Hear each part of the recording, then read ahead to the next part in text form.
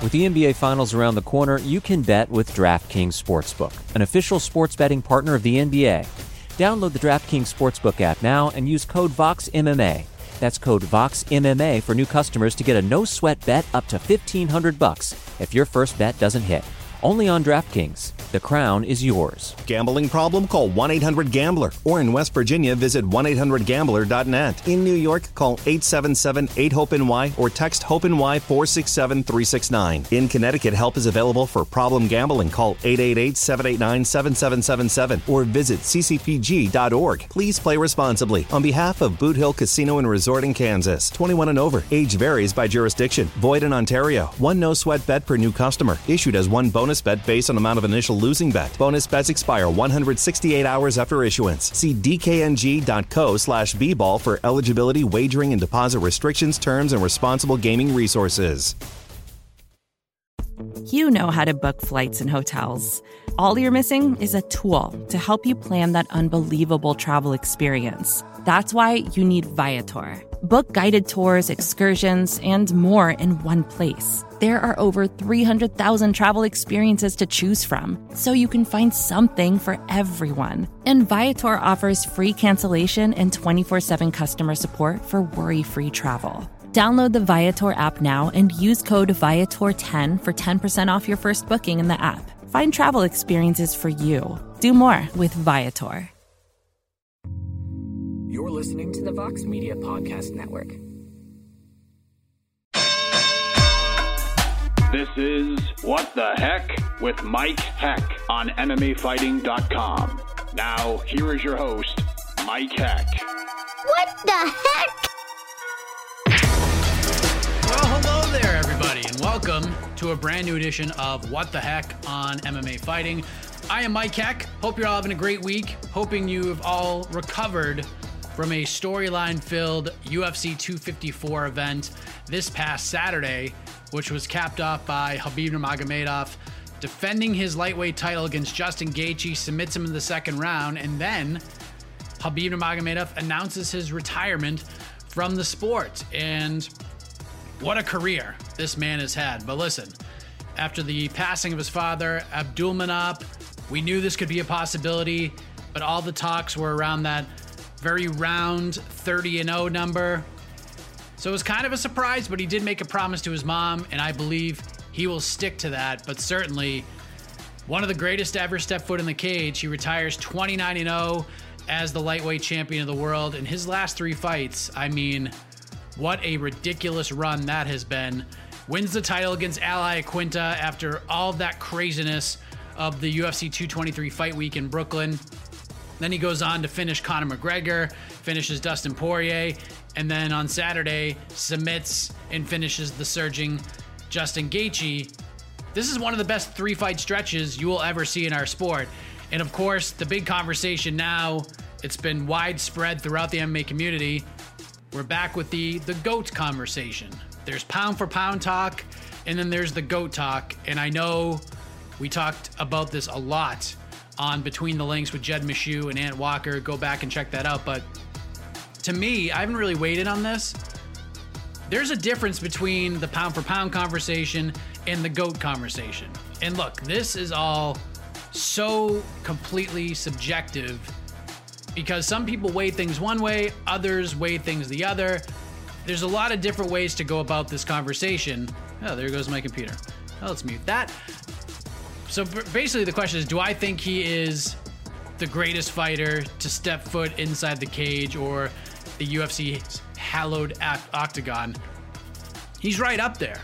At worst, he's top three in my opinion. But right now, right this second, in the UFC, retirement aside, at this very moment as I speak to you all, Khabib Nurmagomedov retires as the current pound for pound king. Right now, in the current landscape of the UFC, there is nobody better than Khabib Nurmagomedov.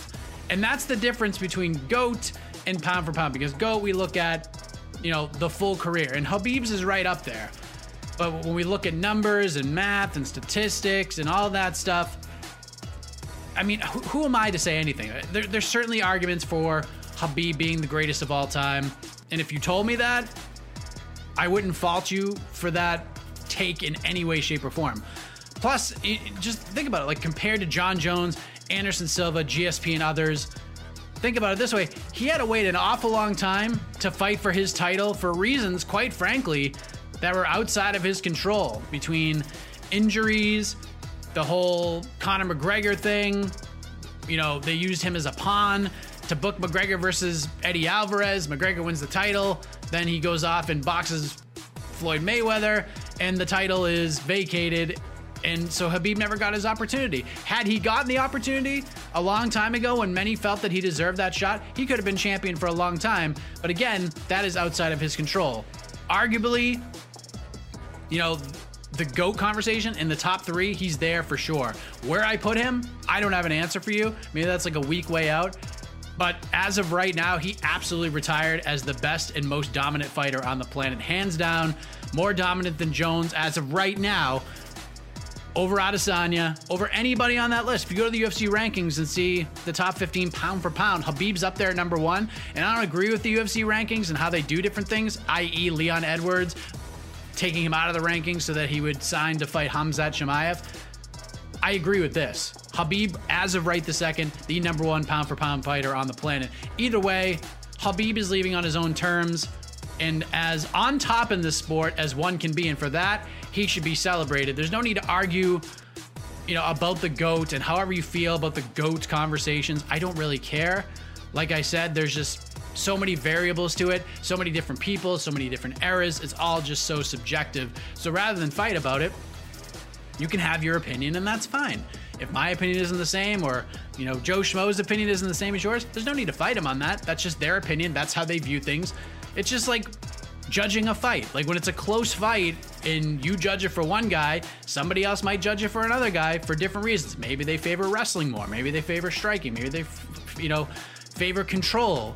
It's up to each individual person to decide what they favor over the others. But the way I look at it right now, it's time to congratulate Khabib Nurmagomedov on an incredible career. And now the lightweight title is one of the biggest stories to round out 2020 heading into 2021. Although I would guess that they'll make the McGregor-Poirier fight for the title on January 23rd should that fight get put together. But it's going to be very interesting with Gaethje still there, with Poirier, Ferguson, Conor, even Charles Oliveira. Now you got Michael Chandler in the mix. Lightweight is just fantastic. It has been for a while, and I feel like bantamweight has kind of like overshadowed it in a way as like the deepest division. But if it wasn't at the top of the discussion now in terms of like the deepest and most interesting divisions in the UFC, and it's always been right up there in like the top 2 or 3, it's number 1 in terms of interest and intrigue right now. But we talked all about the GOAT stuff on Between the Links, so after you watch this, you can go back and watch that and let your opinions be heard if you so choose. But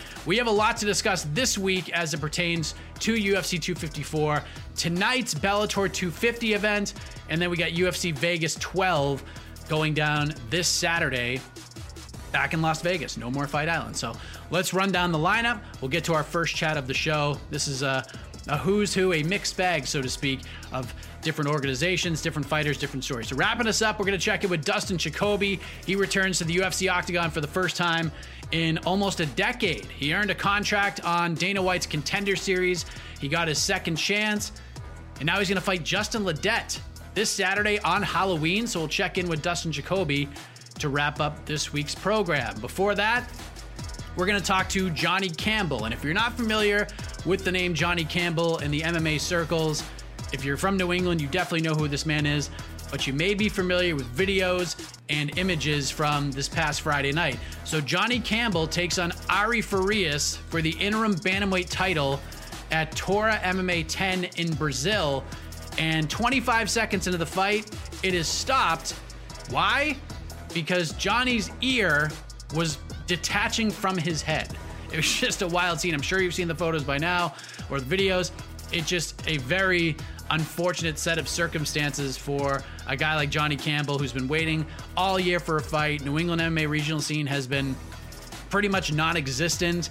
I know he's had some Bellator opportunities that fell through, just all sorts of craziness, but he took this fight on 13 days notice, goes from Massachusetts to Brazil, and it ends like that in 25 seconds. So Johnny's going to join us to talk about what happened there, how he's doing, and more. And I have to say, a refreshing take, refreshing just way he's approaching this whole thing, despite all the, unfortunate circumstances surrounding it. We're going to talk to Jake Hager, Bellator heavyweight, AEW wrestler. You may know him from his previous wrestling name, Jack Swagger, from his WWE days. He is back in the Bellator cage tonight. He's going to take on Brandon Colton at Bellator 250. Of course, that card headlined by Gegard Mousasi versus Douglas Lima for the vacant middleweight title. More on that fight in a moment, but Jake Hager makes his fourth walk to the Bellator cage. Is coming off that no contest, the accidental groin strikes around a year or so ago. We'll check in with Jake a little later on before he headlines the Bellator 250 prelims later on tonight. One of the shining stars of UFC 254, Miranda Maverick, will join us to recap her big win over Liana Jojua. Got a first-round TKO doctor stoppage win. Probably a premature stoppage. Even Miranda will attest to that. But at just 23 years old, I have to say, what a head on her shoulders, wise beyond her years. She's very confident, very impressed with her, and you'll hear that chat in around 20 minutes or so. But first, if you missed the conversation earlier this week, we're going to play it again right now. Tonight, he takes on Douglas Lima for the vacant Bellator middleweight title at Bellator 250, a super fight indeed. Mousasi versus the welterweight champ had the chance to catch up with one Gegard Mousasi. Here is that conversation right now on What the Heck. All right, we're being joined by one half of the main event of Thursday's Bellator 250 event. He's going to take on Douglas Lima for the vacant Bellator middleweight title, one of the biggest fights, in my opinion, in the history of the company. Gegard, good to have you here. How are you, sir? Good, thank you. Thanks for having me. I'm ready. Absolutely. So we're just days away from this fight going down. It was booked for May before the pandemic struck. How excited are you that the days, the hours, the minutes, they're just ticking away here? Yeah, I'm excited.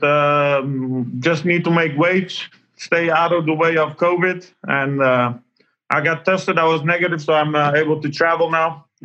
So I'm ready. I just pass these days because you never know. You're not sure the fight is happening until you're in the cage. So I'm still a little bit nervous about everything. You've obviously, you've had a long, illustrious career. You've been in some big and important fights. Is this one, do you feel like this is the biggest fight of your career, considering what's at stake, the buzz, and fighting a guy like Douglas? No, for me, it's just another fight. I've not really thought of that it's a title fight or anything like that. I know the title's on the line, but I never thought about the title, to be honest. I just focused on Douglas Lima. How have you been handling this crazy year with the pandemic, preparing for a fight, then it's off, and now it's back on? And I mean, like you said, you've been in this game for a long time. You've experienced pretty much everything outside of a pandemic. How have you handled such a chaotic year? It was not so good this year, to be honest. I had a little bit injuries and then waiting and then reschedule, not knowing when I would fight. So it's been over a year now, almost, since I fought. So I'm just happy that I'm fighting again, Not a good year. Yeah. But I think that's for a lot of people. Yeah, I would agree with that. I mean, and then kind of just going back and looking at your resume, I think this is the longest layoff between fights that you've had since your Strikeforce days. It's been a rough year. And while it slows momentum a little bit, there is a lot to be said about taking time to recharge the batteries and getting your mind right. So mentally and physically, because of the time off, even though it kind of sucks, is this the best that you've felt heading into a fight in a long time? No, actually not. Because once I stopped, when you completely don't do anything, when you're older, then you feel you're rusty. Then the aches come, But when you're in shape, you don't feel those things. So as I'm getting older, I have to stay in shape. And it didn't help that I was off for such a long time. What about from like a mental perspective? Also not. No. I'm not getting any younger. I'm 35 now. So I'd rather stay busy and get as much fights as I can. You're younger than I am. Yeah, but 35 is not like it's getting slowly downwards. Maybe till 37, 38 you can. But certain fighters can go up to 40, 41. But I don't know if I'm that kind of fighter. Yeah, I mean, do you have have you set an age number for yourself, or are you just going fight by fight? Oh, well, 37, and then I'm gonna look. At least after this year, 2 more years for sure, and then just look at how things will go. How did you? I mean, we saw you lose that majority decision to Rafael Lovato Jr., and you subsequently lost the title. And of course, it sucks to lose. But how did you react to finding out that Rafael had to vacate the title because of the brain condition that he's going through? I mean, obviously, it's a tough situation. I'm sure that's a rematch that you'd love to have, but man, you got to feel for the man. Yeah, I would have loved to fight him, but at the end of the day, I wish him well. There was a little bit bad blood. Not bad blood, because I like the guy, actually. He's a nice guy. But health first, and if he doesn't get approved by the doctors, there's not much you can do. So I moved on, and I wish him well, You've been heading into this fight, like in a very similar situation, taking on a current champion from the welterweight division. You dispatch of Rory McDonald very quickly in dominant fashion. Yeah. How does this fight compare to the one with Rory back in 2018? Well, it's a fight. You go in, you never know what's going to happen. I can go in and make it a short work, have an easy night, or I can go there, have the toughest fight of my life, But you never know. But I'm confident. I'm very confident in my abilities. Also because of Douglas Lima's style, that I'm going to present a lot of troubles for him. Have you been impressed with what he's been able to do? I mean, he's been on a great run. Yeah. He's got the finishes of MVP in Koreshkov. He dominated Rory McDonald as well to win his title back. And, there's a lot of people who believe that he might not just be the best welterweight in Bellator, but he might be the best welterweight in the world right now. Have you been impressed with what he's done? Definitely. He revenges both losses. He's been on a winning streak. He's confident. He's mature. He's experienced. He has the mentality. So, of course, he's a danger. I don't pass him. But I think he's facing me at the wrong time, because I feel great, better than ever. And I think it's going to show in the fight. So you do feel better than ever? Yeah, because I've changed a lot of things. So I see the results in training. So that's why I know he's going to have a tough night. What kinds of things have you changed, if you don't mind me asking? Well, a lot of technique, strength. I improved on every aspect that you can imagine. So you're stronger, a lot of strength and conditioning? Stronger, faster, better conditions, everything. I could say I got even younger. So you're a young, spry 35-year-old. Yeah, I'm not gonna. Well, I don't know how old is Douglas, but I'm not gonna be feeling like 35. Well, there you go. That's always good. I feel yeah. So I'm very confident. I feel good. The height and reach, pretty similar. Obviously, frame wise, when you guys faced off, I thought you were going to be much bigger, but you still have some size on him. You obviously have the experience advantage of this fight. Outside of that, when you look at it from a stylistic perspective, the X's and O's of it all, where would you say your biggest advantages lie heading into Thursday night? Well, technically, I'm better. Stand up. I have the reach. I feel like I have the speed. I'm going to be stronger. So that's his main weapon, the stand-up.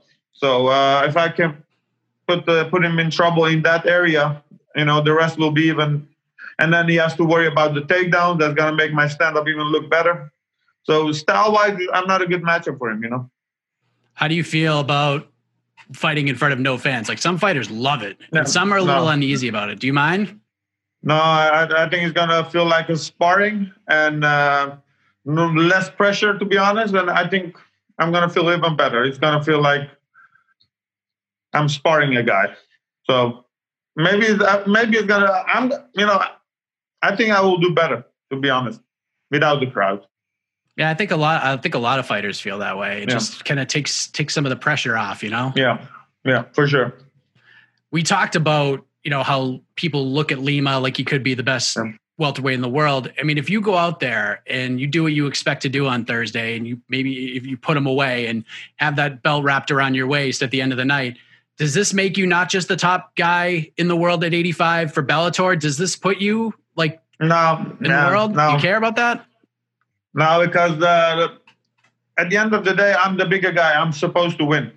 So I don't know how much credit I will get for the fight.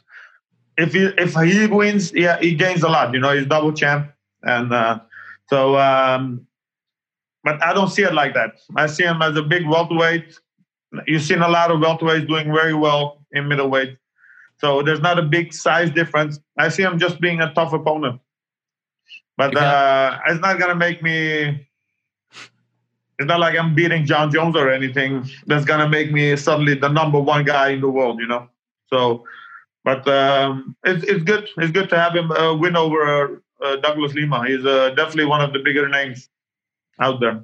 But in your division, though, would that put you at 185? In division, he's coming up to 185. I don't think he's ranked there. So it's just a super fight. So obviously it's going to make me champion, and then I have to go to the guys that the number one contenders.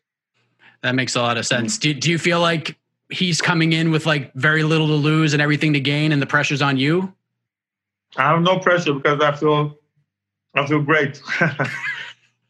So yeah, I feel like I'm going to go there. I'm going to do whatever I like. Not whatever I like, but I'm so confident in this fight that I'm not worried at all. There's no pressure on me because I'm not just Douglas. From now on, you will see the way I'm going to beat my opponents. So it's do you feel like a little more free now? Spinach, a little bit spinach goes a long way. that Popeye style. So do you feel like a little more free right now? You feel like, 100%. Is it a good feeling? Yeah, we're going to do things differently now. We're gonna finish everyone. So I know you have your finger on the pulse in the sport. So I'm sure you watched Israel Adesanya's win over Paulo Costa. So yeah. I'm curious, like, what stuck out to you more? Izzy's performance? Because I think I've watched past interviews where you said that you kind of expected Israel to do what he did on that fight. So was it the performance that stuck out more, or kind of the lack of sportsmanship he showed afterwards that stuck out? Yeah, you beat the guy already. I don't know, there's maybe bad blood between them, but at the end of the day, he's always shaking hands, being respectful. You already knocked the guy out. I mean, I don't think he would have liked if someone did that to him. But anyway, it's just sport. It's, he beat him. But different characters. I don't know. I wouldn't have done that, but I'm not him. Where do you kind of stand on that argument? Because like, there's some fans that are just like, listen, if you talk all that trash and you get beat like that, like, you just kind of have to take it, what's coming. And then there's the sports martial arts side of it. What side are you more on? Do you understand both sides? Well, there's promotional stuff, a lot of guys say stuff. I don't take it seriously anymore. When I was younger, I would take it personally. But now when I hear someone say, I'm going to beat Mousasi or this and that, I know that's, or he's confident, if you want to say someone's going to knock someone out, yeah, sure. But a lot of it is promotion. So at the end of the day, like Conor McGregor, there's a lot of things is show. But you can take it too far. I don't know if Castro Filippo, Castro, what was his name? Paulo Costa. Paulo Costa, if he took it that far, you know what I mean? It wasn't like Khabib versus McGregor. McGregor went too far with that fight, So I don't know. It's just promotion. At the end of the day, it's just a fight, It's funny because if I ask like hardcore fans, like dream matchups that they want to see, most of them will list that you versus Adesanya is like right at the top of that list. Like, that's one of those fights that everybody would love to see. And I doubt it happens anytime soon because you're in two different organizations, but man, that would be a lot of fun if somehow, some way that fight could happen. Is that one that like is on your wish list? Like, if you could do it, you'd like to do it? No, I don't even think about it because it's not going to happen. I think Bellator would do a co-promotion, but I don't think UFC will ever do that. So it's like dreaming of thinking about a fight that's never going to happen. It's like me fighting the heavyweight guy, it's not realistic. So I don't even think about it. So if you win this, recapture this title, are you planning on just kind of sticking around at 85, running off contenders, or are you planning on maybe jumping up to 205 and maybe you could be the champ yourself? Yeah. First Douglas Lima and then John Salter. And then if they come up with the light heavyweight fight, I'll take it. What have you made of That's John a one-time Sultan? deal. If I go to light heavyweight, it's just fight for the belt, and then I go back again.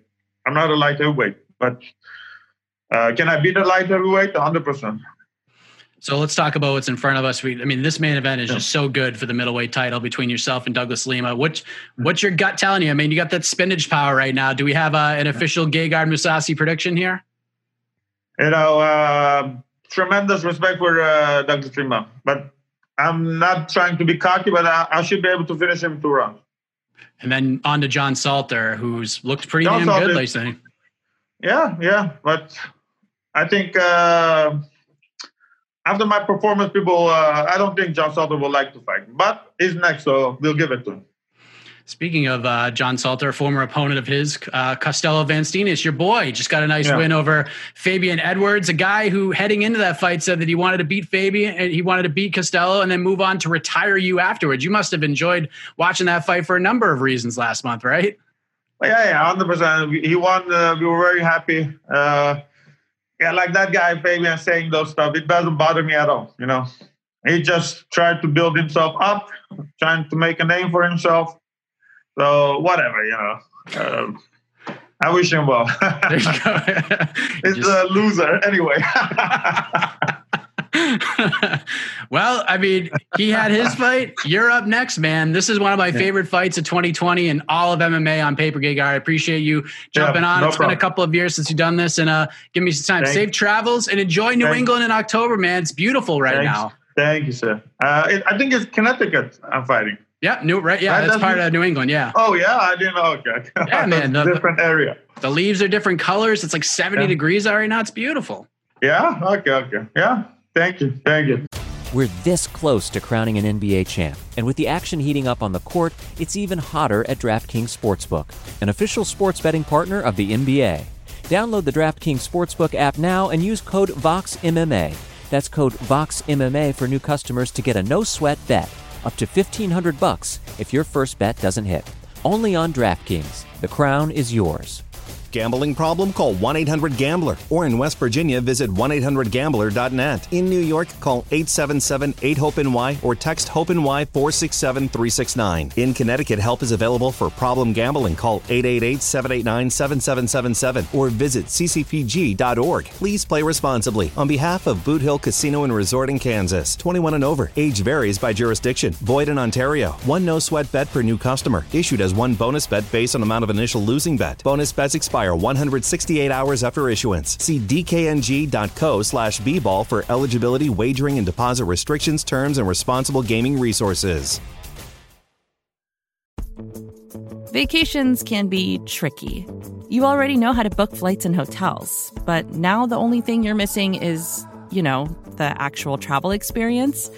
Because is it really a vacation if you're just sitting around like you would at home? You need a tool to get the most out of your time away.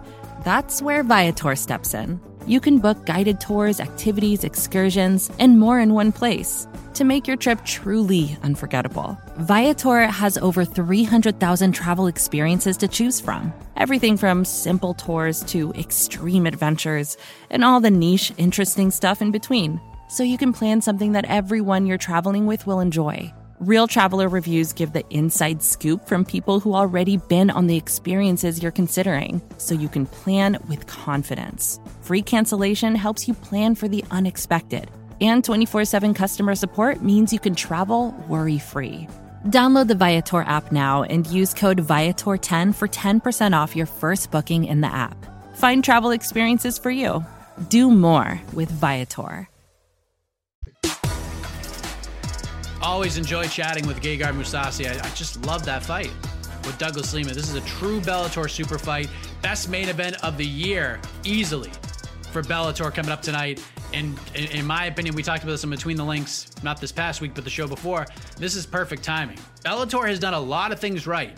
And a lot of things, they're just not getting any momentum. And it's not really, I don't know if it's their fault or not, because they've made a lot of good moves, but they need a fight like this to happen right now, and it's going to happen tonight. So they need a boost, and I just can't wait to see how this all plays out tonight on the CBS Sports Network. So let's move ahead from someone I've spoken to many times over the years, like Gegard Mousasi, to someone that I spoke with for the very first time. Miranda Maverick made her highly anticipated UFC debut on Saturday at UFC 254, and she delivered. She picked up a TKO win over Liana Jojua. Let's check in with Fear the Maverick right now. All right, we got Miranda Maverick on the program. She made her UFC debut on Saturday at UFC 254. Got a first-round TKO win over Liana Jojua after the fight was stopped before the second round began. Great win for Miranda. Fear the Maverick. Great to have you here, Miranda. How are you? I'm doing great. I appreciate you having me. Absolutely. So the debut is in the books. You got to do it on Fight Island during a very unique time in our world. What did you make of the experience in Abu Dhabi, and how does the win feel a few days later? The win feels great. I've been traveling up until late last night, so it was a long drive and plane flight back home, but I'm here kind of getting to soak everything in. Still haven't quite gotten my check yet, but I'm sure the reality will hit at that point. It was exciting to make my debut and have it happen the way that it did. I kind of wish I would have got to keep fighting to show more of my skills, but a win's a win.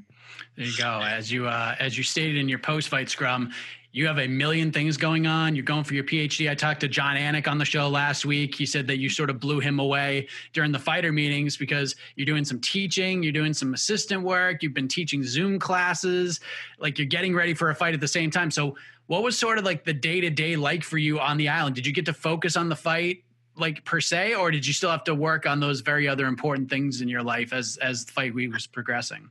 I still had to work on everything else while my fight was getting ready. Even the day of weight cutting, Thursday night, I literally had a 3.5-hour Zoom meeting from 9:30 p.m. to midnight. And so it was, constant even when I was miserable and cutting weight. But that's part of it. I signed up for it. It's my decision in life to have went after all those things. So it's not something I can be whining about. Was it almost like a good thing at the same time? Because, you didn't have to focus and kind of overwhelm yourself with the fight. You could sort of distract yourself with some of those other things.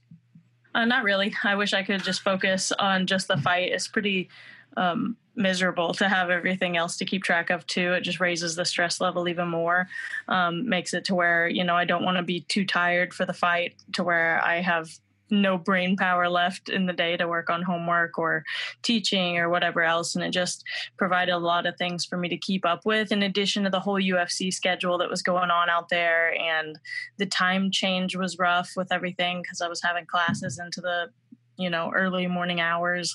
So it made it pretty rough, but I tried to get everything ahead of time a little bit to where at least like the day of the fight, I didn't have anything to do. And the day of weigh-ins, I didn't really have anything to do. So that was nice.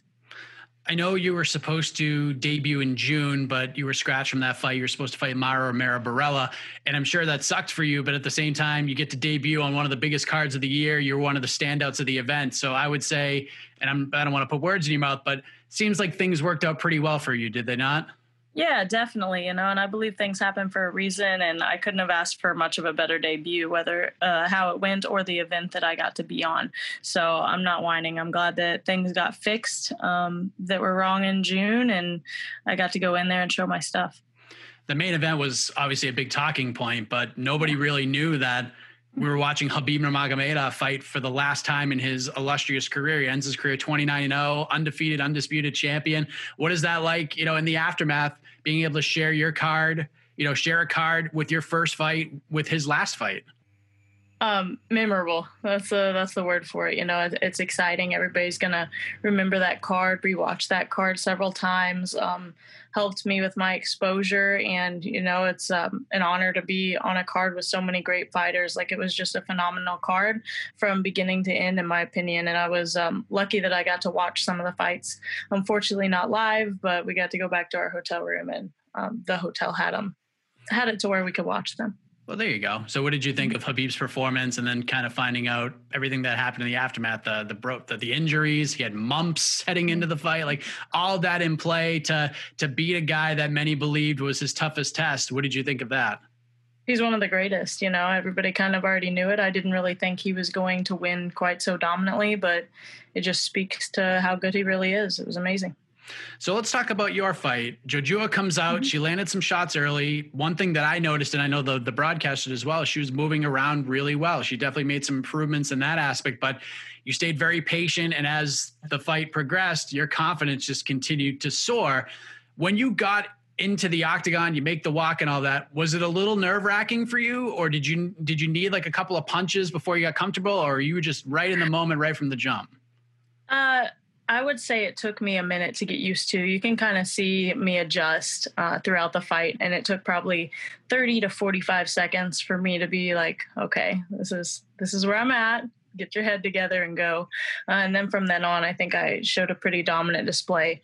But the first few strikes that she landed and stuff were kind of like a wake-up call, getting in there, getting any nerves that were there out. I tried to go in there without any nerves at all, without anxiety, like put my faith where it needs to be and know that I don't need to be anxious. Whatever is going to be in there is going to happen.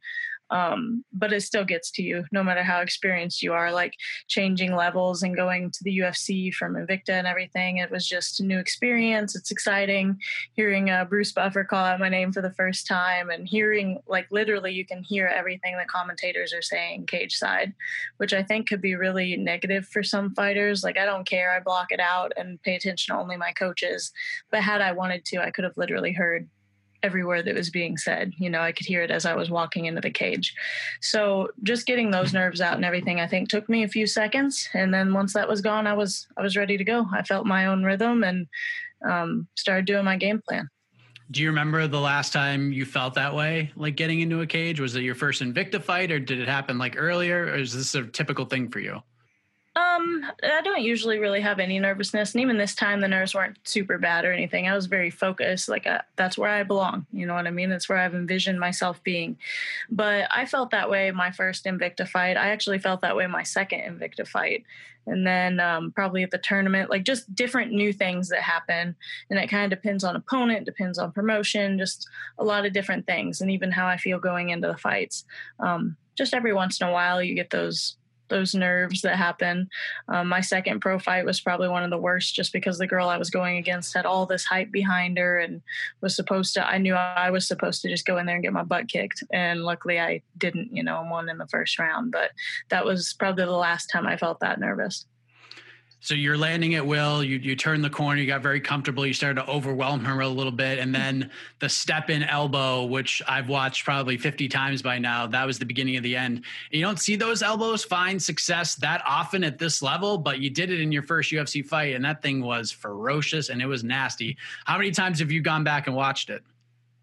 Several times, and it's really exciting. My coach keeps trying to go back in training videos and finding where we've trained it, because it was a very specific thing that we practiced leading up to the fight. And it was funny because I was like, I'm doing fake level changes, and then boom, walk in, because she puts her head down a lot when she throws punches. Anytime she landed was her with her head down. She doesn't have very good striking at all. And people assume that I don't, but I have a lot better than I'd ever shown previously. I just didn't need to. I would take it down and finish it. And I decided to just show off a little bit this time, I guess, and tried that elbow 2 times previous to actually landing it clean. And every time it was connecting with her face. I just wasn't getting the slice that I wanted, and finally was able to aim and get it right on the button, and it worked perfect. As you said, you weren't overly thrilled with how the fight ended because you had a lot of bullets left in the chamber, but all things considered, you fly across the world, you get a finish in your UFC debut, you get a highlight of the night that people keep watching. So all in all, it's a pretty good night for you. How would you grade your performance overall? They graded my performance as a B. I would have given myself an A-. I could have done better the first 30 seconds. But aside from that, I did my game plan perfectly. Had I got to keep going, I would have shown even more, hopefully some cage work and groundwork and everything else. But I went in there and did my job, so I couldn't have asked for a better debut. A first round finish and they gave you a B? What? Yeah, they were like, well, I think it was Philip Haas's fault. They gave him an A+. How can you do better than that? You go in there, punch somebody once, knock them out. I'm like, well, okay. All right, I'll take it. I mean, a B is still good, but I mean, you're a student. I know, like, my wife was a student. She's like, if I can get an A, I'm going to get an A. It was the joke all over the internet with friends of mine because I was always the straight A student, and they were like, "What? This is the first B Miranda's ever gotten in her life." So now you're back home. The travel is behind you. What is life like now? Are you trying to catch up on sleep, or is that not even possible with everything you have going on? It's not even possible, honestly. Like with the flight, and I was able to kind of go to sleep on the sleep schedule here last night because I was just so tired. But I have class literally right after we get off of this Zoom call, so it's kind of right. I don't get a break. It's right back to schoolwork. I'll go to training tonight, work as hard as I ever have. Like, I'm not much for taking breaks. I don't believe in off season within this sport. I'm ready to go at all times. And I've got to act that way. Being a professional fighter isn't a part-time job. You know, it's one of those things where you go in there and put your life on the line. People who just train sometimes, or when they have a fight coming up, they take it seriously, are never going to get to the top. So do your, like, because I know you do some teaching assisting as well. Do like your professors, do your fellow classmates, they all know that you're fighting in the UFC? I think most do. And luckily, like, my school did like the story on me earlier this, I guess it was the summer over the COVID time. They did like a story about me. So a lot of the students and stuff know about me. I actually got like 5 emails from school from different professors that I don't even know, and things that were just like, congratulations, glad you make it back safe. And then a lot of my students know, like last year, they actually did like a student party when I fought some of my students. This time it's online, so it's a little bit more detached than what in-person classes provide for me to have a relationship with my students. But I think a lot of them are still pretty aware, and it's really exciting. That's pretty cool. So you mentioned during your scrum that you're doing all of these things to set you up for life outside of fighting when that time comes. And you're obviously very young in life and in the sport. Have you kind of like laid out a professional career plan for yourself? Like, you're going to fight until this time, then you're going to move on to this, do that. Like, have you planned that all out? Or are you sort of taking things a fight at a time, a day at a time? Like, how does that work for you? So kind of freakishly planned out in my life, like everything, whether it be current or future. I'm very good at like planning out what I want with my life, what I want with my career. And it's funny, like, people took offense to me saying, like, unlike a lot of fighters, I have a backdrop. And I wasn't meaning that to be insulting necessarily, but I want an education. I want to have other career paths. If my knee gets messed up in a fight, I don't have to struggle along for the rest of my life trying to make a living in something else. I want to have a good future financially. But back onto your topic, I want to be done fighting in my early 30s. I don't want to be like, I'm top 50, yay, when I'm 35 years old, like a few people I know do, you know, and they're really excited to even be recognized at that age. And for me, like, I'm 23. I want to be in the top 10 by the time I'm 24, at least. Like, I'm ready to get to the top, make my mark, make my money, and move on with my life. I don't want to get brain damage. I don't want to have just that thing going for me when I'm ready to have a family and have kids and things, and then have to go right back to fighting to make a living. So I want to be done by the time I'm in my early 30s and move on to other things.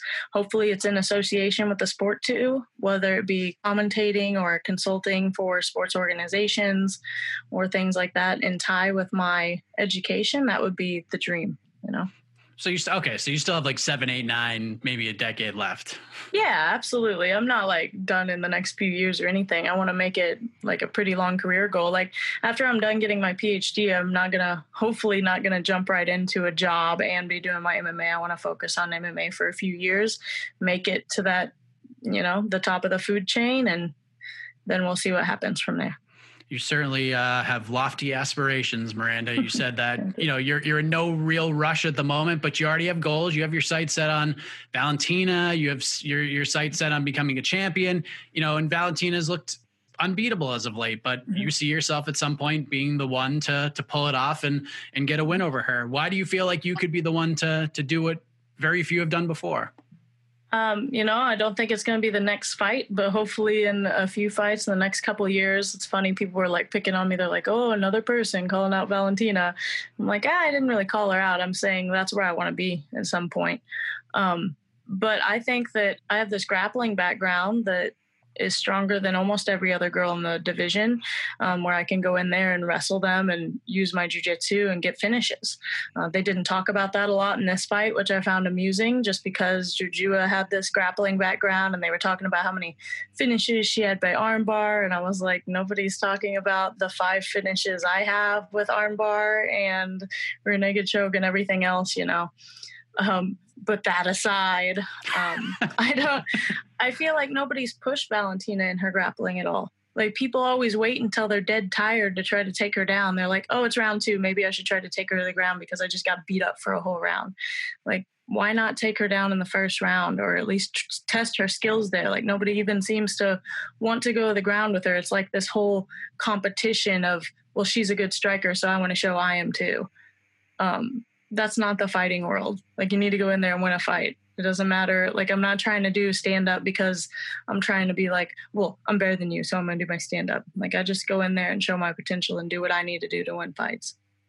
So you have right now, there's like a happy balance between mystery versus history, which is good. I mean, eventually that aura is going to wear off, but you might have like another fight where people kind of overlook your grappling. Yeah, it could be, you know, and that always happens. This was one of the only fights I wasn't an underdog in, and it still depended on who you talk to, you know. I think in the betting odds, I was the favorite, but I was the underdog as far as talent and stuff a lot of times when people would talk about it. And yeah, it's interesting to me. Like, a lot of times when I fight anybody with submission of any sort or grappling game, they just kind of dismiss my own, which is interesting, but I guess at one point, you know, it'll change the other way. Yeah, enjoy it while you can. Yeah. Right. But what's interesting now is there's a lot of interest in this division for the first time in a while. We got Lauren Murphy, who just got a win and a finish on the main card. Jessica Andrade just beat the number 1 contender. Cynthia Calvillo had a win over the previous number 1 contender. And they're all sort of vying for this next shot against the winner of Shevchenko and Jennifer Maia. So 125, the women's division, is getting a lot of buzz right now. So I think your timing to enter this fray here, it's kind of perfect, isn't it? I think it's perfect. I think it's perfect for getting me something in the near future. I'm hoping I have a fight around early December coming up. I asked for one within the next month. I just got done being asked by my management when I could fight and worked out my schedule to look at where school aligned with free time for fighting, and hopefully we get it lined up in the next few weeks. Anybody stick out to you now that you've had some time to process the trip and the fight and the whole adventure to Fight Island? You know, I've been talking to my dad and some other people, my coaches, and thinking about like who to call out per se, but it's not exactly my style to do that usually. I just want to climb my way up the ladder. Whoever they put in front of me next, I want it to be obviously a higher ranked opponent and go in there and show my stuff again. I'd love it if they put me against a striker. That would be almost amusing. But I'm ready for anybody. I'm ready for anybody to throw at me. I'm ready to move up to the top and show once again what I can do. Yeah, we do a matchmaking show for MMA fighting. It's called On to the Next One. And I think we mentioned this on the post-fight show too. I think you versus like Justine Kish makes all the sense in the world because she's a striker and you know, she's a veteran in the UFC. She's had a lot of fights. She just lost to Sabina Mazo. But still, I think considering the next step for your career to get to where you want to be, I think Justine's a pretty good step for you and a good test for you. Yeah, that would be nice. There's a lot that people have kind of put out there as people for me to fight against. And I think all of them have been pretty interesting ideas. It's funny to me, though, like once somebody wins via striking, everybody wants that person to go against a striker. And for me, like that would be so nice because strikers, for me, I just take down and finish them every fight. And it's funny to me. I'm like, why would I do that? You know, why would I stand up and strike with them? And they're like, well, to prove a point that your striking is good. And when people do that, it's just silly to me. I'm like, I'm in there to make money and win fights and move on up the chain. I'm going to do whatever is advantageous for me, not what shows off against what people think about me, you know? Where does this, I mean, you're 23 years of age. You're very confident. You're very well spoken. Where does this confidence come from? I 100% believe that I grew up different than any other female out there, like made for this sport almost. That's what it seems like. I grew up picking up hay bales. I grew up picking up rocks in the field as punishment. You know what I mean? Like I wasn't grounded. I didn't live in the city where all I had to do was play video games and stuff. I grew up working like a grown man on a farm from the age of like 5 years old on, doing work that most people would be like, holy crap, I'm not doing that, you know? And I'm so appreciative of it. I'm so appreciative that I grew up that way and made this like actual core strength. Like people brag about my strength and stuff. It's not just genetics. It's not just me working out now or working hard in the gym. It came from how I grew up. It came from everything that I was put through as a child, lifting things. Like my dad wouldn't let us give up when we wanted to. It was push that extra 10 seconds and do what you could do. And that's what separates normal people and champions in the gym and everything else. And the fact that I just grew up that way gives me that edge on other opponents. That and creating this mindset where I've gone to school and done this all at the same time and had other things on my plate through life. And I don't think other people do that either. They focus on one thing, or they have very living in the present dreams instead of fighting for something. Like a lot of people fight to be champion. For me, being a champion is just a means to the end. Like that isn't my end goal. My end goal is to live a life outside of that with a family, to have property, to have investment, to have a happy family and everything, not to be champion. To be champion is to make those other dreams come true, you know? So means to ends versus just having an end. Like my goals are never the end for me. And I think that's where the mentality separates itself too. I cannot believe I'm 14 years older than you. Listening to you talk like this is unbelievable. Last thing I want to ask you about, because I know you got things going on. You know, you said you career aspirations outside of the sport, maybe involved in the sport, maybe as an analyst. So let me ask you this: your last Invicta opponent, Pearl Gonzalez, is going to fight Erin Blanchfield for the vacant flyweight title on November 20th. And I know you haven't fought Erin before, but you have to assume that if she beats Pearl, her UFC call is coming pretty quick. So how do you see that fight playing out? So my opinion on it varies two different ways. To make me look good, I hope Erin loses. You know what I mean? I hope that Pearl keeps on winning and it makes me look even better. However, I think Erin will win. I want Erin to win. I think that she's a good person. I think she's a good fighter, and she's another young person coming up in a division that needs more people again. And you say I haven't fought her. I actually had a fight lined up against her for the Contender Series, and that got called off due to some Invicta. The people in charge of Invicta didn't really want their two top girls going against each other outside of the organization. You know, it kind of makes a promotion look bad when they're going into the Contender Series versus just getting into the UFC, which luckily I got the call up for. But I think Erin Blanchfield's grappling will prove to be stronger than Pearl's. And I also think that her striking is really coming along too. So I think she's going to win. There's a little bit of saltiness from my end that I beat somebody and they're getting to jump right into a title shot. But it is what it is, you know. Vanessa got moved up. I got moved up. Deanna Bennett got moved up. A lot of the girls from Invicta are moving on to bigger, better things, and I'm proud of them. But my guess is Erin Blanchfield. Were you and Erin supposed to fight like this season or last season? I guess it was last season in June, around June. Oh, okay. That would have got a lot of buzz. But I guess I understand where they're coming from. But yeah, I was happy to get my other call-ups. It was kind of my last option. I really didn't want to do the Contender Series at all. I thought I was beyond that, and I am beyond that. So I was kind of irritated that was the call-up I was getting. So it ended up working out differently, and I'm excited for what happened. Seriously, so impressive. Just such confidence. Very mature for being just 23 years of age. Excited to see where Miranda Maverick goes from here, and congratulations to her following her Octagon debut win at UFC 254. What a card to debut on and get a finish on. We head back to the Bellator cage right now, and in a way, we head back to the squared circle. Jake Hager returns to MMA competition later on today. The featured prelim of Bellator 250 is going to take on Brandon Colton. Let us say hello to the Bellator heavyweight and AEW wrestler, Jake Hager. All right, we are being joined by Jake Hager. He returns to the Bellator cage tomorrow night as we record. Bellator 250 is going to face fellow unbeaten fighter Brandon Colton. Very busy man these days. We're happy to be joined by Mr. Hager right now. Jake, how are you, man?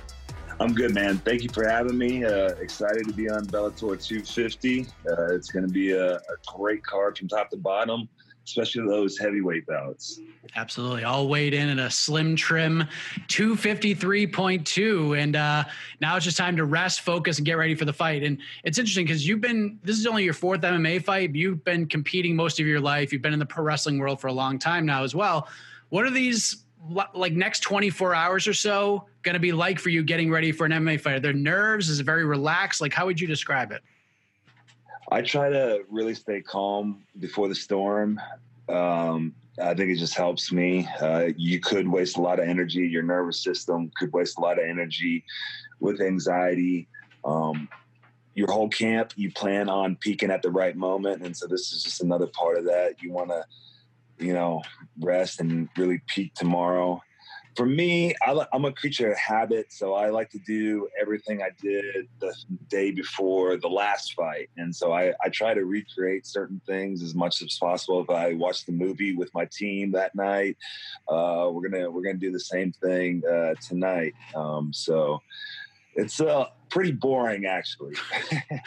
Yeah, I mean, some fighters look at things differently. So I figured you probably have a more relaxed approach since, your career, your competitive nature. I mean, you've been in these spots many times before, maybe not with getting punched in the face that often, but from wrestling and all that stuff. Absolutely. Absolutely. And I think that's one of my biggest assets in MMA. I may not have the cage experience. I may not have the amateur record. But I have over 1,000 amateur wrestling matches. I have over 10 years of live experience on TV, and that really helps me know when to start warming up and when to perform at a high level.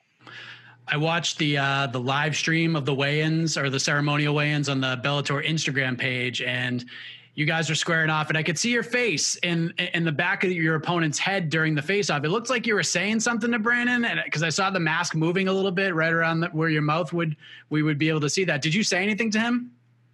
Well, he said something to me, and it was actually quite funny. I had on all white Chuck Taylors, and he walked up, and in his meanest voice, he said, "I like your shoes." And so, and in my meanest voice, I said, "My wife dresses me." That is hilarious, man. Is that that's so funny. That's really what happened. That's hilarious. It's so you mentioned your last fight. You like to try to mimic things that you did to stay comfortable. This is going to be your first fight in over a year. The last one didn't really go as planned because it was stopped in a little under 2 minutes and it was deemed a no contest after a pair of unintentional groin strikes.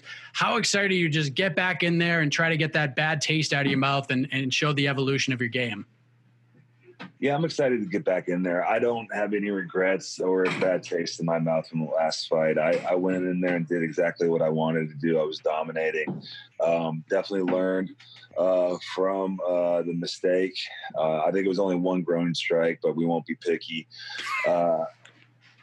It's one of those things where you either love it or you don't. And, training camp always sucks. It's always hard, but that's where you win the fight. And so I really look forward to tomorrow night. You will see a big smile on my face because I've been working really hard, and we're ready to show the world even more how far we come and how dangerous I can be. I was telling you off air the last time we spoke, you were a free agent in the wrestling business. You were on the Independents. I interviewed you for a local radio station in Pittsfield, Massachusetts, before a Northeast wrestling show at the ballpark here. Since then, I mean, you're now with AEW. You're on television Wednesday nights on TNT. You're in the mix of a Wednesday night wrestling rivalry of sorts with NXT. This has to be cool for you because, one, you get to be part of something different and fresh in the wrestling business, but also you get some of the nostalgia of the old Monday Night Wars since you missed out on that by a few years. How have you enjoyed this next chapter of your career? It's been incredible. I feel very lucky to work for two incredible companies such as Bellator and AEW. I consider this last year of my wrestling career the best in my career. It's definitely been the most enjoyable, most rewarding. Being able to work with Chris Jericho, he's always been the greatest, but really when everyone's accepting him as the greatest right now, it's really awesome to work with him. And the refreshing thing is astronomical. I think you see it in all the performances at AEW. Tony treats us like athletes, and we appreciate that. And it's just so cool to, your success always is determined upon your hard work. And then at AEW, I think Chris really said it best, is like, you want to be successful? I was like, well, how creative can you be? And instead of like blocking you or like shooting down millions of ideas that probably could work, they're really good at, AEW is really good at giving you the resources you need to succeed and like give the fans what they want, which is something new, something fresh. I got into pro wrestling really heavily during the original Monday Night Wars. I was in 7th, 8th grade, NWO, Wolfpack, all the way. And so to be a part of this new whatever competition they're calling it, it is really cool. Competition makes everyone better. And the fans end up being the real winners because they have great choices everywhere. I feel so blessed again to be a part of the pro wrestling industry now, and Bellator and MMA, because both industries are peaking right now. MMA is so popular. Pro wrestling is even more popular than the 1980s, I would argue. And so it's really cool and an honor, because I love both of it. And to do this for a job and a living, I feel very blessed. There's thousands of Americans, millions of Americans who really have to struggle and are going through a tough time right now. And so hopefully the little form of entertainment that I provide does help. Obviously, that has kept you very busy during, like you said, a very tumultuous year, COVID-19, the pandemic. Plus, it's nice that the events take place in your home state of Florida, so that has to be nice too. But, things have obviously opened up a little bit more now, and some places are closing a little bit. But was it a bit of a struggle early on to, in the MMA side of it, to get with your team, get with your coaches, to get training in? The hardest part for us was finding training partners. I'm a heavyweight, and so finding big guys to roll with is always a task. We had the facilities. We had multiple facilities that we could use. So it was really just training partners. And I feel so lucky again that I had all my guys come in, and we had our ups and downs where we had to do cancels and, a lot of solo practices.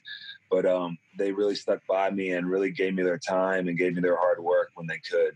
And I'm very fortunate for them. You were supposed to fight in May, right? Before that event was scrapped?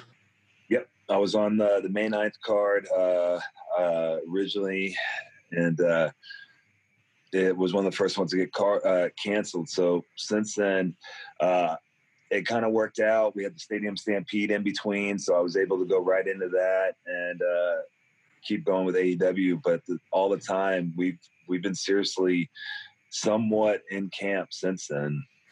Were you able to get you're always training and working, but were you able to get a decent sized training camp in for this one? Because we know how Bellator can be. Pen goes to paper. We don't hear about it for at least 2 or 3 weeks. How long of a notice did you have for this one? I think I had about 6 to 7 weeks. I've known probably since August that October was going to be the date. It did get a little late before we actually did finalize it, like you said, but I had a ballpark idea that sometime in October was, so we started preparing early, like we do. I'm an old guy, so I got to start early. Did you know much about Brandon when you first got? He just turned pro this year, 5-0 AMI run. He's got 2 quick finishes this year. I believe all of his finishes are via strikes. Have you been able to check him out at all, or do you let Josh Rafferty and your coaches kind of do that scouting for you? No, I think in this day and age, video is so easily to come by. Of course, we check him out. He's a big, super heavyweight. He's going to be all of 265. I didn't see what he weighed in today yet, but I thought he looked great. He looked more in shape than he did in the last fight that I saw. He said in multiple interviews that conditioning is not going to be a problem. So I'm taking this as it's going to be a hard fight. He's a big country boy. I think he has 7 amateur fights so he's on a 9-fight win streak. Big, proud country boy. He's going to give me everything he has, and it's going to be a fight. I look forward to it. Used to play in the NFL too. He's on the Pittsburgh Steelers. You know that? I did not. See? He's going to be a good athlete in there and really be moving around. I'm going to have to focus on my training, get my jabs going. Can't stand in front of him. He's going to be throwing those hammers at me. Footwork is going to be key. From a competitive perspective, and I mean, surely from a fan's perspective, this card is massive. The main event, the super fight between Gegard Mousasi and Douglas Lima for the middleweight title. I mean, you've been a part of some big ones along the way. You were part of the Fedor versus Bader card, Pitbull versus Chandler. Lima knocked out MVP on that card. Where does this main event compare to the others? Because this is a damn good fight. Man, I'm so excited to see Phenom go in there. I love Mousasi, but ever since my second fight, I've had a connection with Douglas. I feel like we're almost on the same team with each other. And so it's really cool to see his success and see like his worldwide acceptance of how good he really is. It's going to be a monster fight. I can already hear the leg kicks booming. I've seen him all week. I haven't really talked to him. He looks focused. He looks so huge for 170. So it's awesome. Before that happens, you are in the featured prelim. You got your own fight with Brandon Colton. Do we have a official Jake Hager prediction here? Well, every time I go and fight MMA, I have to promise Tony Khan that I'm going to win. Like verbally, I have to tell him. So I'm going to win. That's my prediction. Fair enough.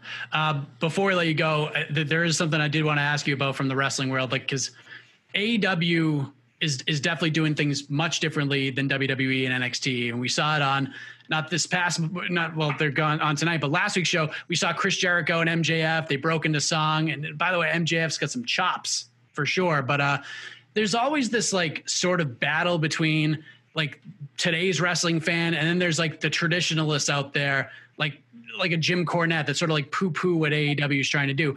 How do you sort of handle it? Like, I'm sure at the end of the day, you don't really care, but how do you react when some of like the old school pundits of the sport just aren't picking up what you guys are putting down? Yeah, I don't care. I don't know who elected Jim Cornette official of anything.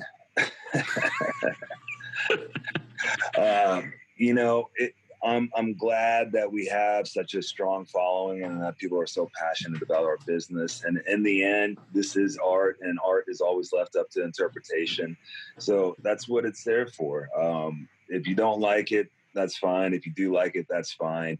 The main thing is we like it. We're proud of it. And I am so proud of the work that AEW put out through the pandemic, because I feel like having that unknown with the audience really kind of kept them on their toes, and it made storylines a little bit more believable, a little more suspenseful, and it allowed us to do different things like Late Dinner Debonair. It allows us to do the Stadium Stampede.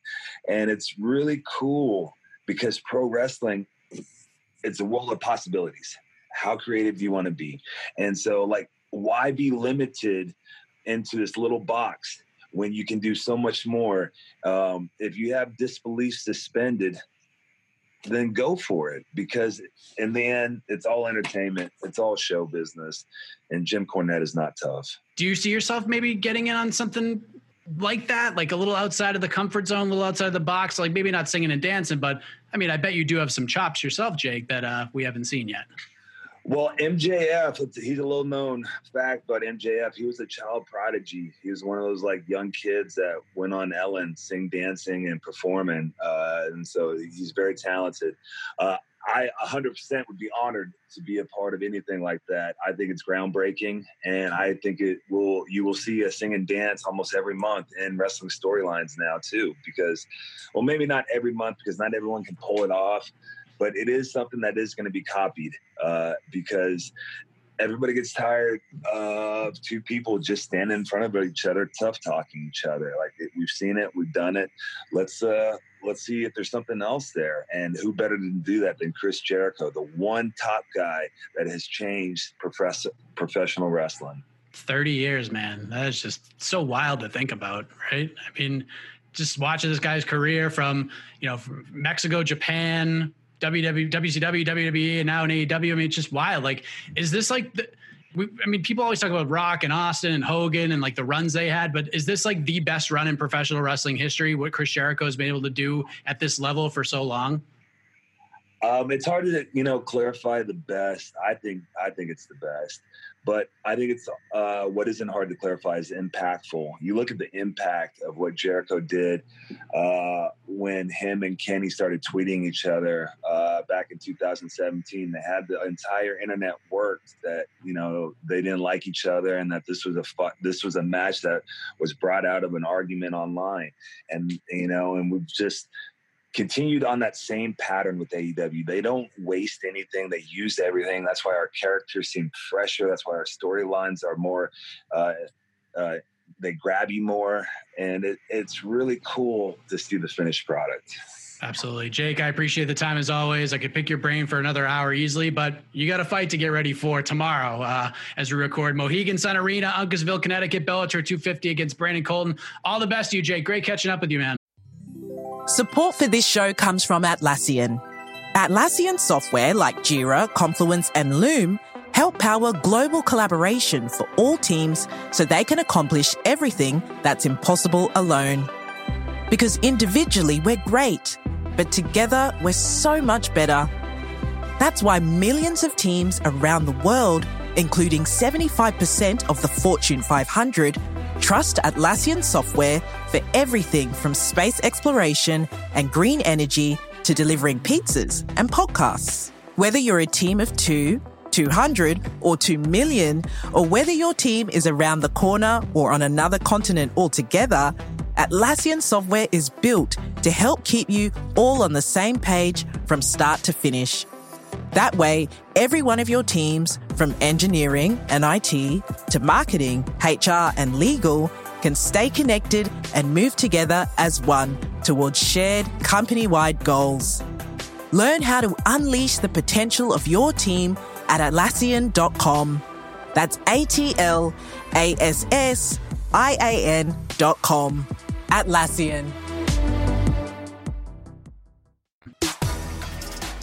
Big thank you to Jake Hager, making his first appearance on What the Heck. All the best to him tonight against a guy who has been on a finishing rampage on the local scene. This is a good test for Jake Hager coming up later today at Bellator 250 as we move ahead to a man who had one of 2020's gnarliest MMA injuries, New England's Johnny Campbell. And you may have seen Friday, maybe Saturday morning, as you woke up to prepare for UFC 254, there was a man who almost lost his ear in a fight on Friday night in Brazil at Tora MMA 10. So let's get an update on everything from the man himself, Johnny Cupcakes Campbell.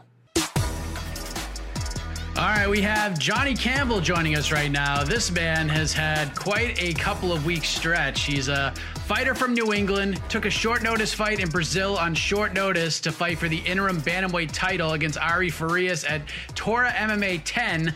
The fight begins. Farias has his back, and then the referee stops it. Why does he stop it? Because this man, Johnny Campbell's ear was almost attached, there it is, from his head. It was just a gnarly scene, so I wanted to have Johnny on and talk all about it, and I appreciate it very much. Johnny, my friend, thank you for doing this. How are you, sir?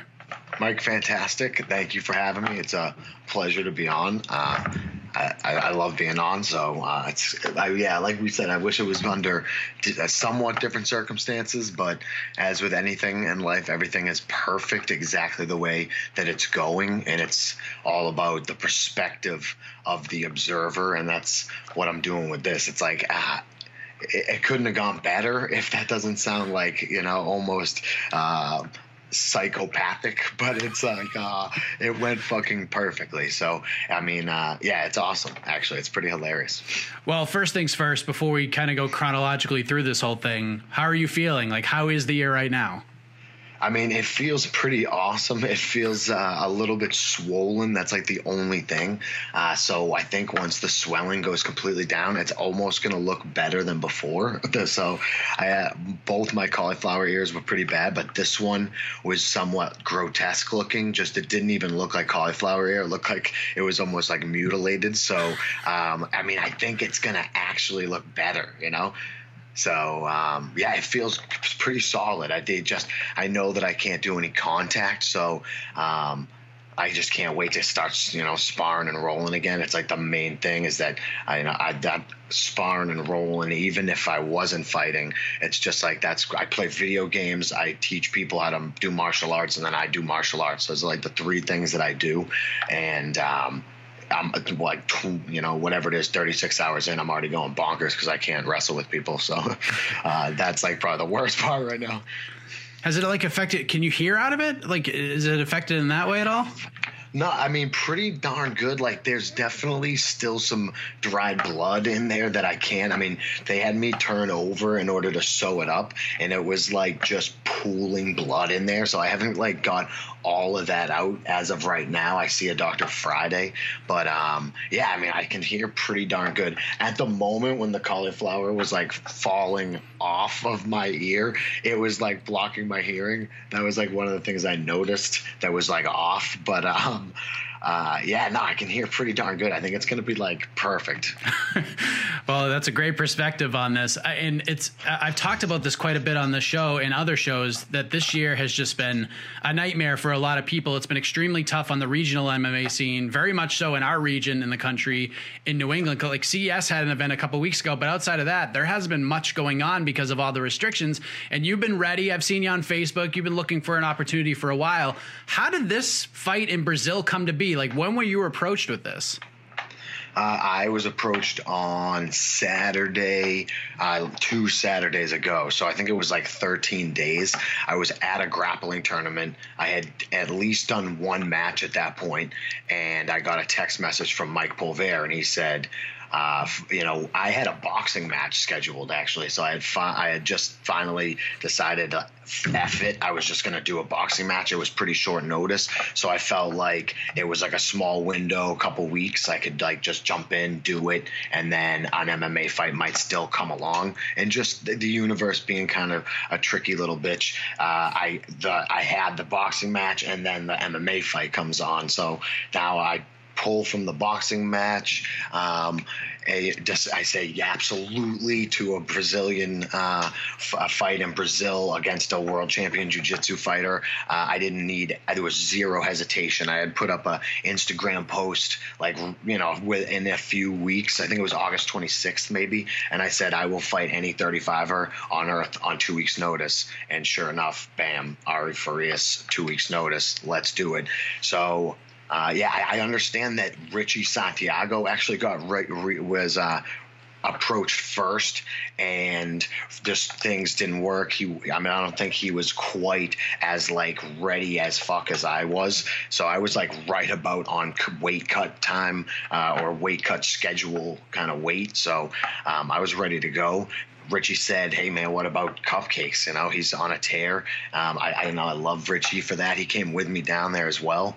And then, it was pretty much off to the races immediately. I needed some medicals getting done for the Brazilian commission.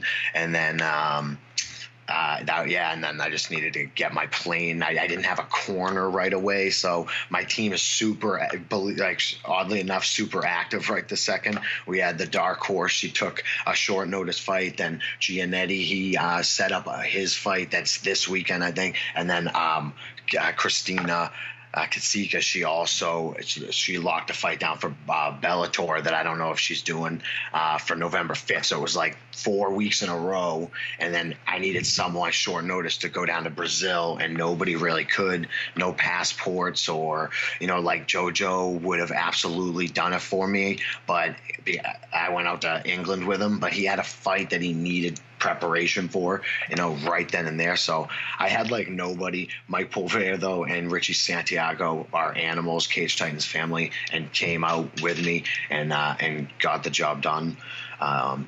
It was a crazy little roller coaster ride. There were times that I was like, man, this fight's just not going to happen. They were like hounding Pulver for medicals and certain things while I'm trying to get them done. And it would get to a point where like 11 p.m. they'd be like hitting me up like, yo, dude, where are your medicals? Who's your corner man? Because we need to set your flights. I had people on the card from Canada hitting me up like, yo, dude, did you get flights yet? Because we're waiting to make flights. And I'm like, no, I didn't. I wonder why we're not getting our flights. So it was like right down to the wire, and we end up we end up making it happen. So it was just awesome. I mean, absolute perfect, beautiful experience. It was wonderful. I know, like, kind of going through your career, like most of your fights were like with Cage Titans, Reality Fighting, and others. And I know you had a fight for Titan FC, and I know that was in New England too. It was in Lowell in 2014. So this was your first fight outside of New England, right? Yeah, I think so. Pretty darn. I can't even. Yeah, everything's been like Connecticut and Massachusetts and New Hampshire and stuff and things. Yeah, it was a huge opportunity. I mean, I had 4 wins in a row, all finishes against some of like Massachusetts' biggest guys at the time. Like all guys were ranked in some way. So I was just set up like at the perfect time. I was waiting for like Contender Series or maybe Bellator, but I was ready for anybody, and I felt like Ari was just like a fantastic opportunity. I mean, he's a bad man, fantastic on the ground, but I felt like I could easily win that fight. So it was like all in, and I was lucky in a way.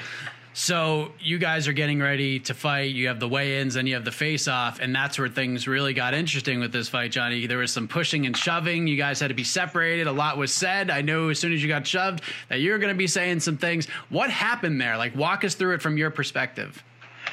It's a whole, like, it was just an awesome, perfect thing. Like, I'm cutting weight, it's incredibly hard weight cut that was like right to the last pound. I mean, 136 to 135 is tough, and I hadn't cut weight in like 8 months, and everything went pretty smoothly, but it was just like arduous, I felt like. And I'm walking into the place to weigh in, and I see that he's off doing his interview, and I was just like, I don't know, my inner Conor McGregor or whatever it is, I was just like, I'm gonna knock you out, Ari Frias, and I started yelling and got a little bit like hyped up. I thought I had no sweat left in my body, and all of a sudden my body is just perspiring for like no fucking reason. Like adrenaline was just raging through me, and I'm like yelling like a madman. I get on the scale, and in a video, he called me like a fanfaro, which is like a joke, or I was told there's no direct translation for what he called me, but it's like basically like he said that I was going to eat my words and that I was kind of like a joke. And I could kind of feel that he was revved up about it in a way. And he got on the scale, and we were supposed to like step out and like look at the cameras first and then face off. And as soon as he came off the scale, I knew that he was coming to me. I could just tell that he was not going to go and face. So I stepped up and he pushed me. It was just perfect. Love it.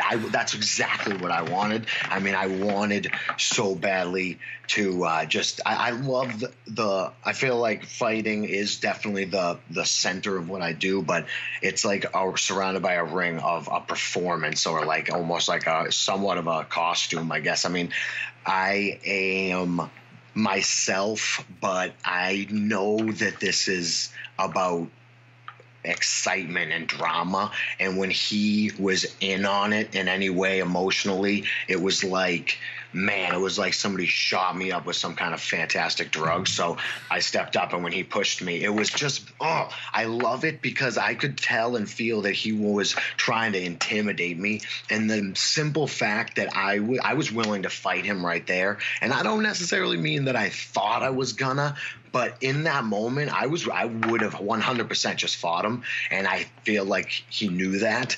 And if you watch the fucking tape closely, when I come back at him, he kind of like takes the first step back, no doubt, 100%. He kind of steps back like, oh shit, he's very real right now. And then we kind of bark at each other. I had decided or said previously that I felt like he was going to most likely just sniff my crotch for most of the match, like Jorge Masvidal style. Like he just definitely was going to be trying to take me down. So I wasn't trying to be disrespectful. I love the Brazilian people, but I simply said that he was going to sniff my crotch, and then I was going to put him to sleep, because my intention was to knock him out. And I went good. He didn't take anything too personally. I mean, it's business, but it's real. Like, I don't want people to think that it's totally pretend, but it's a performance, and I'm in there to like to make it exciting. And I just loved that Ari was kind of down for that, even hopefully because I've pulled him into it and I forced him into it. But he might have been having fun too, but it felt fucking real. I liked it a lot. Yeah, it's a little bit of gamesmanship too. You want to see if you can push his buttons a little bit. Exactly. I felt like I was. I mean, we got in that cage. I shit you not, that man would not look me in the eye for more than a split second. His eyes were all over the place. He looked incredibly nervous in the cage, and I was like a lion looking at a piece of beef. I just wanted to just get on that man, and it just did not go the way that it was supposed to go. So, but I think it's just building anticipation. You know, I said it a couple times. I feel like I have blue balls of the fists right now. Like I wanted to punch him in the face so badly, and I was right in front of him, and then we just didn't get to like totally climax. So next time, you know. That was very descriptive right there, John. So I mean, obviously a lot happened in 25 seconds. So I guess my question is, how did it happen? Like, did you feel the ear just start to detach? Like, did it all happen in one fell swoop? Did it slowly start to chip away? Like, did you even feel it? Like, what happened? No, I mean, I didn't entirely feel it. So what, like, if you watch real close, I throw a low kick at his calf. It like half connects. He blitzes at that time, and like I like weave my head as he throws a right hand, and it's like my head is coming kind of up as his fist is going down, and it just like pulled my ear off basically, and I felt like a very sharp hit. It was like, wow, why did that just hurt so bad? Like I kind of saw the punch coming, and it was like, all right, we're gonna get hit. And if you watch in the video, he hits me with like a couple of shots that are like kind of grazing, and then I like stumble backwards and kind of lose my balance because my body was like, holy fuck. Like my mind was not totally focused on the feeling of like pain, but it was like that smarted like way more than it probably should have. I don't know why. Like I wasn't rocked, but it was like, yikes, that was sharp. And I kind of fall back and like end up bouncing off the cage, and I shot in on him. He kind of rotated to my back. He throws like a elbow directly to the back of my head, and I say, and there's a picture of me like yelling. And it's because when he elbowed me in the back of the head, I go, yo, that was to the back of the head. And the referee, I think he acknowledged it. I mean, people are saying that they think it's the elbow that busted my ear, but it wasn't. I mean, I have like a soft spot on the back of my head from where he elbowed me, because I think he was so nervous he didn't even fucking think about what he was doing. He just throws an elbow to the back of my head. We roll. It was only one off, so it's not like it's a big deal. And if you watch the video close, I just watched on my computer, like a big screen or bigger screen for the first time, the ear is already like, it flops out as he kind of takes my back. And it's because it just literally like the top of the ear, this all stayed right where it was, but like this cauliflower just like fell outwards, and he was going for the choke. And I just remember like my body knew something was up, but my mind was not interested in that information. It was like a part of me knew, yo, something's not like right on the left side of your head, but my mind was focused on fucking the world champion black belt on my back. And all I can remember thinking is like, man, he's not nearly as strong as I thought. I figured if he's on my back, he's just going to rape my face and just crush my head. And it was like, no, like he's not doing that. You know, he puts on a nice tight body triangle. I immediately get to my knees, which is generally not an easy thing to do when a fucking world champ is on your back. And, you know, it's like I'm defending good. And then I see the blood on the floor, and I'm like, man, he cut me with that fucking punch. Like I did not think that was going to hit that hard. How did that happen? And then I look, and the ref kind of looks at me a little bit awkwardly, and I'm continuing to defend. And then the ref comes in, and I was like, man, he's going to check this cut. Like, how bad could this cut really be? That shot was not that hard. This is kind of weird. And I can still tell something's not right, but I don't know what it is. Then he starts waving his hands off before he even says anything else. And I'm like, dude, this just took 2 days to get down here. I cut 15 pounds yesterday. They have these motels that people go and like hook up to in Brazil. You can rent the room for like 12 hours at a time.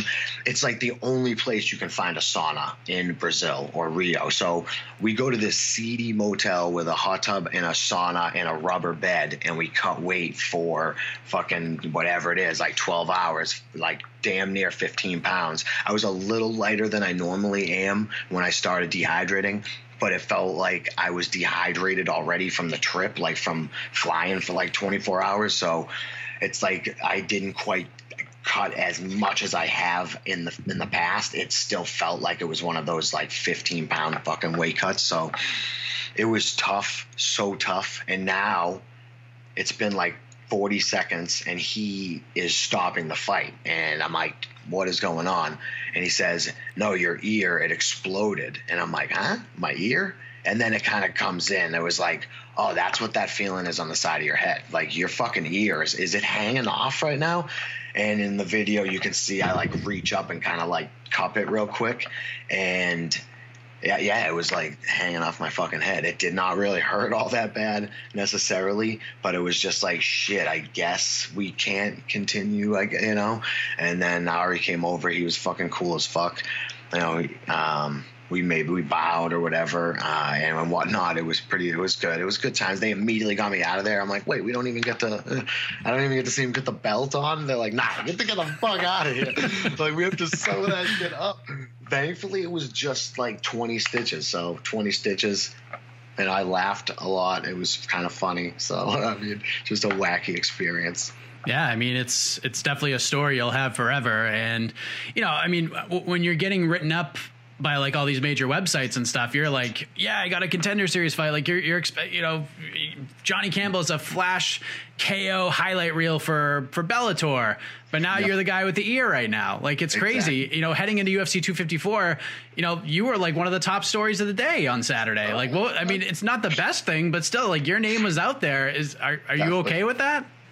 Definitely. So it's kind of like that perspective I got. It is 100% a good thing. I said it a couple times, an analogy. I feel like I'm in a pinball machine and I was like kind of bouncing around and I landed in one of those like holes where you get like the bonus, and I'm just fucking, it's like it feels for a second like I'm stuck, but I'm just like gathering so many points right now. I got so many Brazilian fans who are reaching out. They fucking they like gritty fighters, I think, and to like see somebody who, you know, like you're watching the video and you're like, oh yeah, shit, dude's on his back. Oh wait, they're stopping it. Why are they stopping it? And they're like, holy shit, his ear is fucking hanging off. It's like, how long did he fight with his ear hanging off?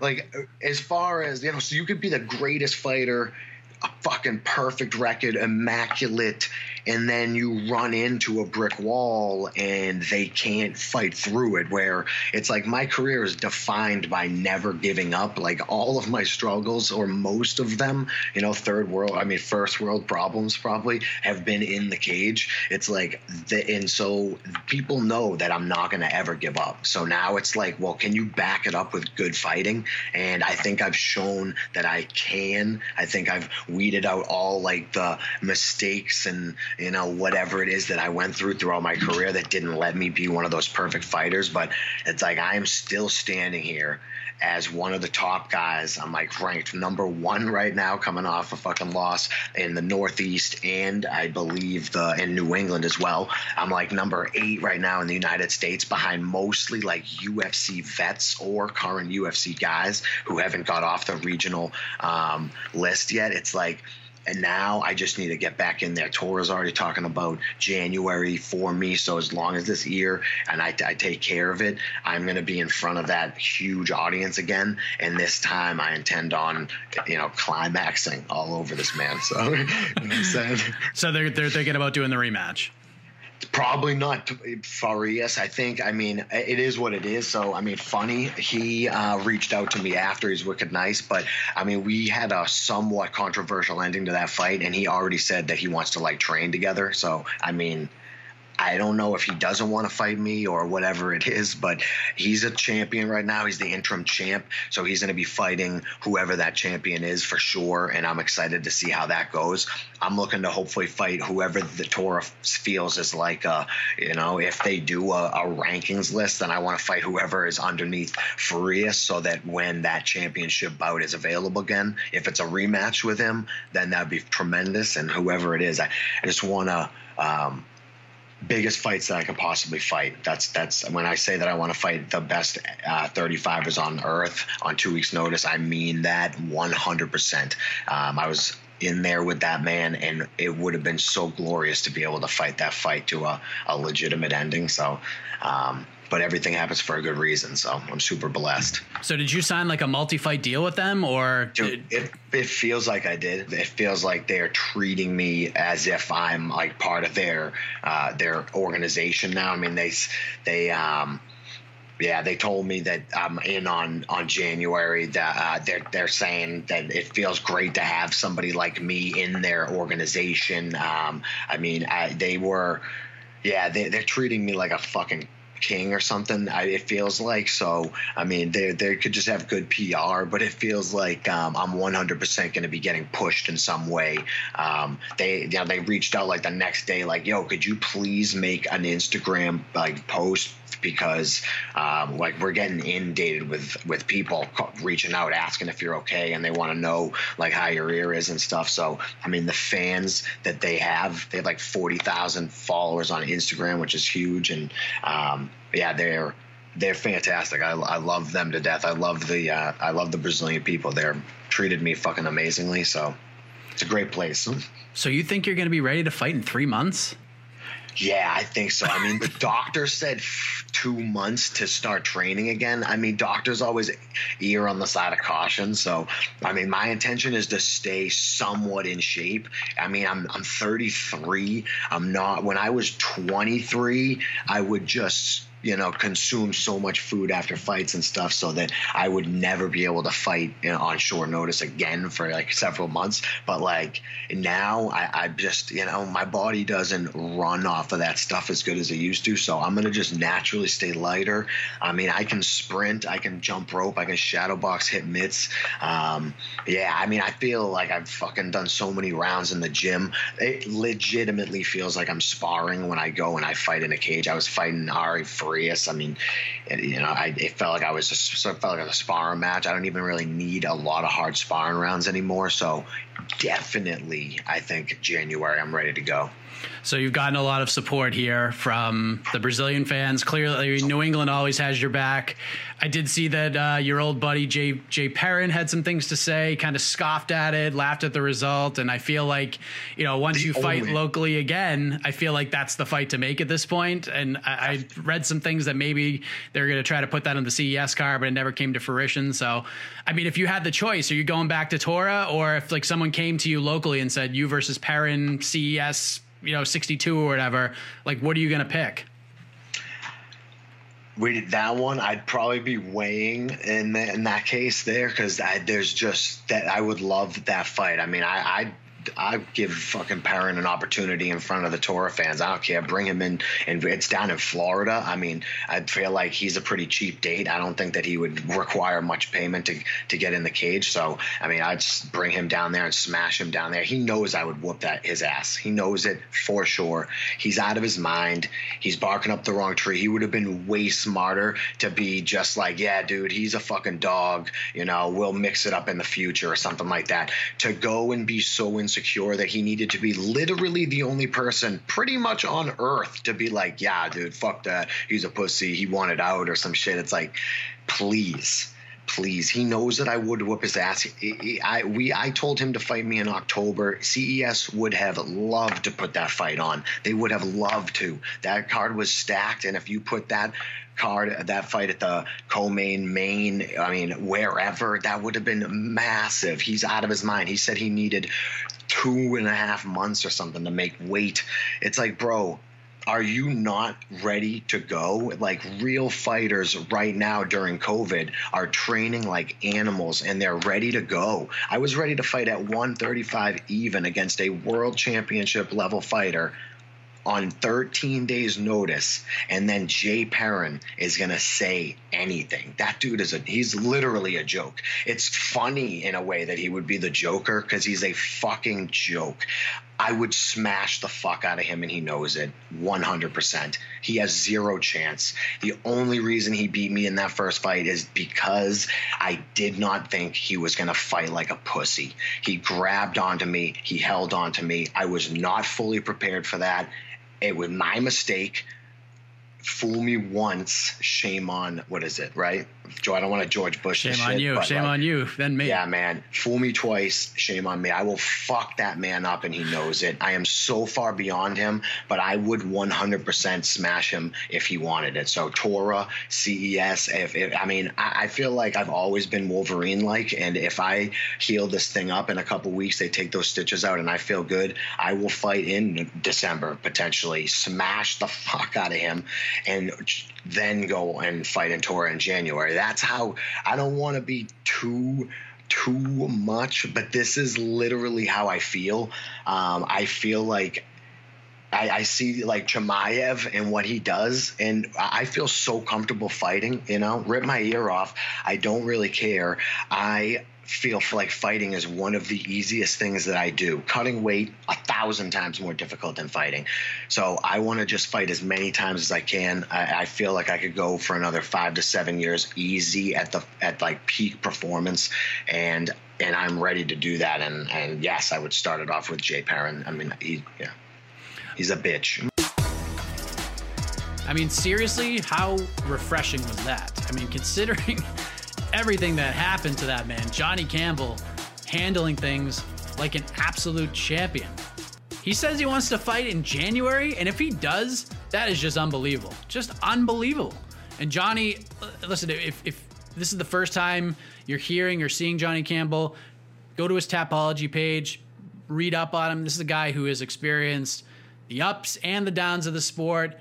His last year and a half, 2 years has been absolutely bananas. But really happy to have him on the show. I just wish it was under better circumstances, but really good stuff from Mr. Cupcakes, Johnny Campbell.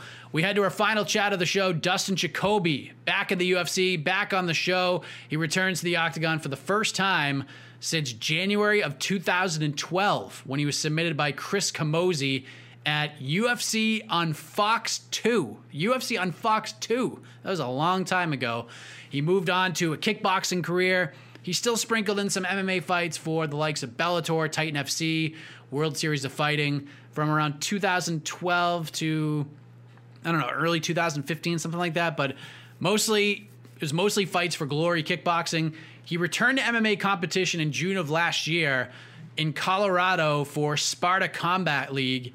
And on that night, he won a boxing match, a kickboxing match, and an MMA fight against a former UFC heavyweight in Cody East. He did that all back to back to back, all on the same night. 3 fights, 3 different disciplines, 3 different versions of combat sports, and he won all of them. Gets on the Contender Series, put on a hell of a show against Ty Flores, and Dana White gave him his chance at a second UFC run. He is back this Saturday against Justin Ledet on Halloween at UFC Vegas 12. Here he is, Dustin Jacoby.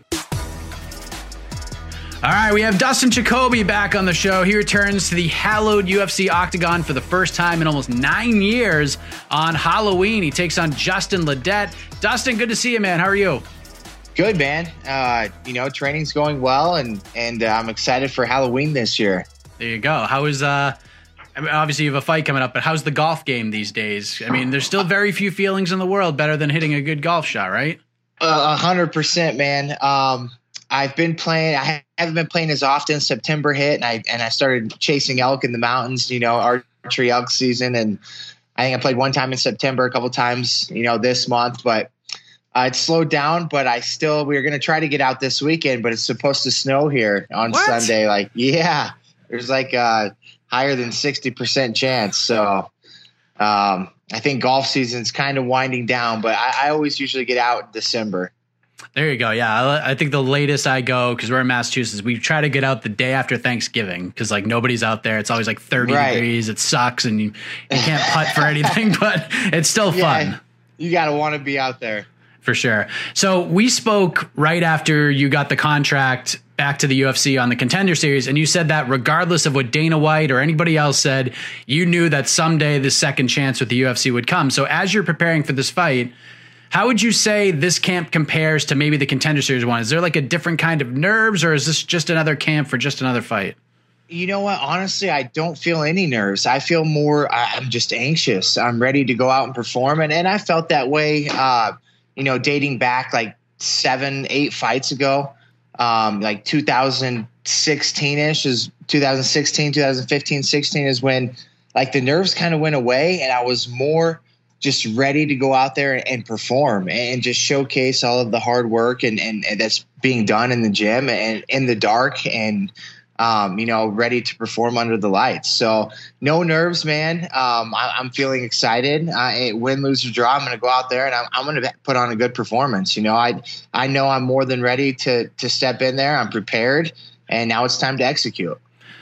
How would you compare it to like the first run with the UFC and those two fights? Like, what was the feeling like in those camps? Like, I know you've got so much more experience now than you did then. You've gone through like so many different levels of combat sports and this different road that you're on to get you to where you're at. But how different was it back then? Oh yeah, it's night and day difference, man. Back then, a lot of emotions would be into it. And I've learned that, too much emotion is not a good thing. You want to be a little, I'm usually a little emotional, but if you fight on emotions, it's never a good thing. And, back then I always thought I was ready. I'd get like real pumped up, and I thought I had to like get myself mad or angry or psyched up, and now it's more of, it's my job. This is what I do for a living. And I train daily, I prepare daily. So it's an opportunity to go out there and execute. Whereas in the past, I was just I don't know, I guess looking at it now, kind of walking blindly, so to speak. I mean, it sounds weird, but I feel like I was preparing properly back then, but nowhere near what I do these days. And you just get much more comfortable in there. And like I said, I'm excited to go, perform. It's kind of a freeing feeling, I guess. I mean, you're getting in there and about to throw punches and receive punches from another human being in a locked cage, but it's got to be more freeing than it felt maybe 8 years ago, right? 100%, man. I mean, it's so much. And everything about it, like the fight week back then. I remember my first fight in Vegas, and all of my friends and family were there, and they were going out and having fun each night, and I would want to be with them and not realizing the task at hand and, the opportunity that I have in front of me. And I think that this time around, it's really going to show. I'm so excited. I feel comfortable. The UFC, and I think another thing that helps too is knowing that it's going to be at the Apex Center with no fans. I mean, everything about it seems different right now. It seems much more underground, which I've always done really well on regional shows. I've always performed well when, there's not a big hoopla around it. And I'm excited to get back to the fans, especially now in the UFC, to go out there and rock it. But I feel like it's a little bit easier now without them, because the pressure is less. It just seems like it's not there. And, you're kind of just in a big room with just a small audience, 10, 15 people watching you. So there's no pressure, man. And even with the pressure, I welcome the pressure. I say pressure is a privilege and an honor. Somebody gives a shit about what you're doing. So the timing just seems perfect right now, not just because of what you just said, but your team over at Factory X is just riding this damn good wave of momentum after Fight Island with Royval and Vendramini. James Krause just got a win. I know Yusuf took his first UFC loss, but it was a fun fight because he's such a gamer. Alex Hernandez is on this card with you as well. His first fight under the Factory X banner. What's the vibe like over there right now? Dude, the vibe is rocking. I mean, there's something special brewing over there at Factory X that we've had going for, a couple years now and even longer than that. Everybody, Coach was talking to us the other day and he was like, hey, man, I had one of you guys reach out to me and say Brandon changed his life in 2 fights. And Coach was like, you know what? You're wrong. Brandon changed his life, when he was 16 years old and he was riding his bicycle to the gym. And, never missing a class. And even when he was injured, he'd be sitting on the sidelines taking notes. And, Brandon is that guy, man. He's going to be the champ at 125. And we all know it. We've all known it for years. Brandon knows it. And and everybody else, just being surrounded by all those people. You know, we say iron sharpens iron, and that's exactly what it is. It's so inspirational to watch those guys, to see your coach on TV every weekend, to see your teammates on TV and having success. You know, it's just raising the bar, and everybody's leveling up, because now I want to go out there and outperform those guys, you know, and then they're going to go out and outperform me, and we just keep raising the bar, and it's pretty cool, man. How tired is Mark Montoya right now? I mean, the guy was on friggin' Fight Island for like a month, wasn't he? Yeah. I think it was like 5 weeks, 6 weeks, something like that. But yeah, he came back. His schedule was all messed up, but he was still in the gym, and he's happy to be home. We're happy to have him back. You know, it's good to work with Coach, and he really is a great leader, man, a great mentor, a guy that when I fight, I do enjoy having, you know, in my corner, because I know just the way he looks at me, the way he talks to me. He's been through it. He knows what's going on, and you know, just a great guy. So let's talk about the matchup, because you're going to be facing Justin Ledet, a man who came into the UFC as a heavyweight. He was unbeaten in his first 10 fights. Then he makes a decision, despite the success, to drop down to 205. And since then, he hasn't been able to pick up a win. He's still a guy who's put a lot of guys away in his career. His back is against the wall here. How did you like the matchup when it was presented to you? Yeah, when it was first presented to me, I was actually on the golf course. I got a call from Coach, my manager, and I had an interview. I was talking about this like a week ago, and he's like, well, how did you play after you got the call? And I couldn't remember. I was like, I know I probably lost focus a little bit. Well, a buddy of mine who I was with, that I played with, he's like, dude, he's like, you don't remember? I'm like, what? He's like, you got the call. I got the call. We were on a tee box. On that hole, it was a par 5. I chipped in for eagle, and I ended up shooting in the 80 that day. I was like, how did I forget that? But you know, it was back in like middle August. So I wish during that interview I could have phoned a friend, you know, and asked him. But I was like, man, if I get that opportunity again, I have to mention that. So I got the call, dude, and I was pumped. We had 2 groups, you know, 7 other buddies, and you know, I let them all know. Everybody's jumping, hooting, hollering. We having a great time. You know, it's right after my last fight, so you know, we were just having a really good time. And then I took later that day, you know, I looked at Justin Ledet, started looking him up a little bit, and I absolutely loved the matchup. And I told Coach, man, like, this is like a tailor-made matchup for me. And he's like, I know, that's why we accepted the fight. And with that being said, man, Justin Ledet, I mean, he's a gamer. Everybody in the UFC is tough. He's very good. He's good everywhere. He's a good boxer.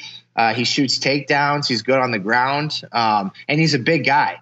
So, and you take all of that. The guy's 0-3 in his last 3 fights. He's fighting for his job. So I anticipate that I'm going to be fighting the most game, the most ready, you know, the most skilled Justin Ledet that's went to the UFC octagon. And, you know, I welcome that, man. I've been in the ring with some absolute killers, and you know, I've had my time where I've taken some losses and I've taken some L's, and I think that's just hardened me over my career. And now I'm ready to go out there and end his career with the UFC and start mine. Yeah, and to sort of touch on what you just said, because I mean, like you said, you've been a guy, you've had your ups and your downs in the combat sports world, and you've experienced a lot over the years. So having said that, I'm curious, is there more motivation heading into a fight coming off of a win or coming off of a loss, in your opinion? Well, the old saying, like, your next fight's always your hardest fight. I think mentally, at least for me, whether I, lost my last fight or whether I won my last fight, I don't really think about that. I just think about what's next, what's ahead. I don't necessarily fight harder because I lost last time, and I don't fight easier because I won. I just, I prepare for each fight, the way it's supposed to be. I prepare, and it's just about going out there and performing under the lights and executing during the time, the 15 minutes that you're allowed. Have you always been like that? No, I haven't, man. I guess my mind, I've never thought about wins or losses, but I just feel like I just prepare much better these days. I'm a little older. I'm 32. I'm more mature in my career. And I look at it more like a job. There's things that must be done in order to check the boxes and win the fights. Sometimes you don't have choices. Like you just don't. I mean, if you want to succeed and you want to win, you can't go one way. There's only one line, and you have to check those boxes, and you don't have choices. You got to do what it takes. in a weird way, I feel like this is kind of not completely, but kind of like a deja vu fight from the Flores fight, because Justin's a very durable guy. Like, he got finished by a ridiculous combination from Johnny Walker, like the hook kick into a spinning back fist combination. But that's the only time he's been put away in his career, and he's been in trouble a few times. I know you're going to go in there and you're going to look for the highlight reel finish, but did the experience of your Contender Series fight, hitting Ty with everything but the kitchen sink and somehow him still going the full 15, does that give you a nice little boost knowing that, hey, if I don't get him out of there quick, I'm good for 15 minutes? Yeah, absolutely. And another thing is, with Ty Flores, it was a huge opportunity. It was like a statement to get back to the UFC, to make my mark, to show Dana White that I was ready. And, that entire day I wasted a lot of energy.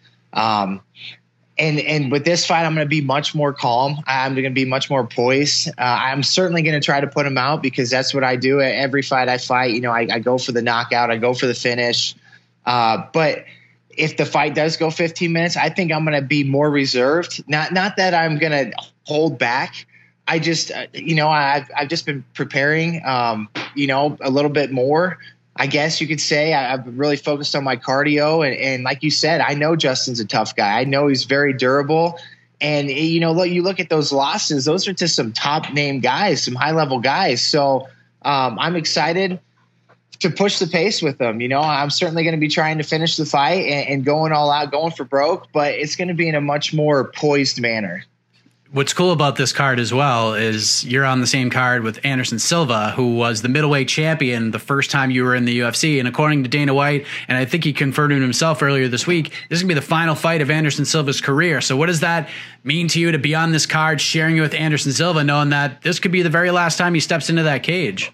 Oh, man, it's awesome just to be in the presence of Anderson Silva, the GOAT. When I first started this sport, he was the guy that, just blew your mind every time he stepped in there, and everybody wanted to be like him. And I always looked up to him, and to be able to be, in the same fighter meeting as him and in the same presence as him. And now an opportunity to go perform him. I'm not fighting him, but I want to steal the show. I want to be the talk of the night. I want to be the guy that everybody's talking about, the new light heavyweight prospect that just stirs up the whole pot. So it's going to be awesome. It's going to be super motivational. And if it is his last fight, man, what a career. Hats off to Anderson. I can't wait to, pay my respect to the guy and shake his hand and meet him. And what's sad is that, if it is his last fight, it'll be in an arena with no fans. That'll be kind of a bummer for him especially. But, I feel like that would be just kind of, I don't know, it's different. 2020 has been different. I know DC and Anderson Silva both having their last fights and no fans. I couldn't imagine doing that, because the crowd, there's something that, unless you've done it, and especially on that level with that many people and under those kind of lights and circumstances, there's nothing better than making that walk and just hearing the crowd and everybody going nuts and seeing the people and just all the emotions and excitement and the people booing you and the people cheering for you. And it's just awesome, man. So hopefully my last fight won't be at the Apex Center. It'll be in front of an audience, but what can you do? So you mentioned this is, interesting times. 2020 has just been, let's be honest, it's been a great year career-wise for you because you're back in the UFC, but overall it's been kind of a sucky year. But did you enjoy, because I watched a video earlier this morning, did you enjoy giving yourself the nose swab COVID test? How would you describe that feeling? Because sure, you have to do it yourself and you can half-ass it, but if you get it wrong, then you have to do it again. I know, man. That's what I'm worried about, because we're on a Zoom call. When I first got it, I'm like, well, why wouldn't I just have somebody else do this? And I send it in, and you're on a Zoom call. I'm like, oh man, you're right. But I go and I do it, and it's just miserable, because anything that goes up my nose, I sneeze instantly. I just can't stand it. So I don't know if I got high enough. I don't know if I got deep enough in there. Who knows? And like you said, if I have to do it again, that's going to suck. But man, it's not enjoyable. I'd much rather do the mouth swab. So how do we get this thing done on Halloween? You're doing this for a reason. You're sticking swabs up your nose to get the victory, maybe do some bonus hunting. UFC's first event back in Vegas. How do you give the company a happy homecoming on Halloween? Man, I'm going to go out there and just be me. I'm going to fight hard. I'm going to fight fast. I'm going to be first. That's another thing with Ledet. I anticipate him to come out and go, but he is kind of a slow starter. He is kind of a guy that he doesn't strike first. I feel like he's capable of it, but he holds back a little bit from what I've seen, and hopefully he comes out firing, and we get that fight of the night bonus. But I know I'm going to strike first. I know I'm going to go after him, and I'm going to look for the finish, man. And if I get it, awesome. And if I don't, I know it's going to be the best 15 minutes that everybody's seen of me. And, I'm prepared, man. I'm ready to do this. I got Cobra Kai vibes by you saying strike first. I don't know if you've watched the Netflix show at all. I started watching it. I watched like the first 2 episodes, but I need to get back and finish it, man. I'm terrible about Netflix. I always start a show. After 2 or 3 episodes, I start something else, and then I've got like 20 different shows I'm watching, and I lose track. And it's hard to keep up with. Yeah, wait till after the fight, because once you get to like episode 4 and 5, you're not gonna be able to stop. So get that rest. And that's what everybody said too. It's like the Harry Potter books. I remember back in junior high, everybody's reading Harry Potter, and I remember I read like the first 70 pages. I was like, not for me. And then I went back to it, and I read the next 6 books. Like as soon as they came out, it was an addiction. Like I had her every single night. The only books at that time in my life, and until really this year, that I had read. I mean, I don't know what it was, man. I was addicted. Well, I'm excited for the card, man. Excited for the return. Really excited to see you make that walk to the octagon once again. Nearly 9 years in the making, Dustin. Really appreciate the time as always. Glad we got to link up again. And congrats on the chip in eagle, man. I haven't been able to experience that in my golf career yet. Oh, man, it was so much fun. And I remember when I did it, like I was just like running around, soaring my arms like an eagle, and everybody's kind of screaming and yelling. And it was a lot of fun. But what's really cool about, I made my octagon debut October 29th, 2011. And here I am, October 31st, coming back, making that walk 9 years later, man. So, oh, man, it's emotional. I'm excited, dude. Like I've been saying, I'm running down a dream. So I'm pumped. The universe is lining up in a lot of ways for you, man. This is, it's Kismet personified. There he is, Dustin Jacoby, wrapping up another edition of What the Heck on MMA Fighting. Always appreciate you guys and gals checking out the show. It means a lot, and I can't believe it's been 7 months since I started at MMA Fighting. What a crazy year 2020 has been. I'm just honored and proud to be a part of this team. And speaking of that, I wanted to give a shout out to my guy, my buddy Jose Youngs, who did the damn thing, did the entire trip to Fight Island. He killed it.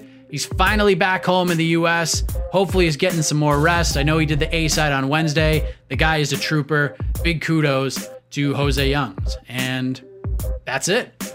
Big thank you to you all for watching and listening to the program. Big thank you to Casey Leiden on the production side. A giant thank you to Jose and Alex Savis for all the graphics and dealing with me, asking them for what seems to be a million things every single day to make this show happen, from different graphics to different PSDs. This is Inside Base, so we probably don't even give a crap what I'm talking about, but big thank you to them. They rule. We are done. We'll see you next week right here on What the Heck. And as always, have a heck of a week, everybody.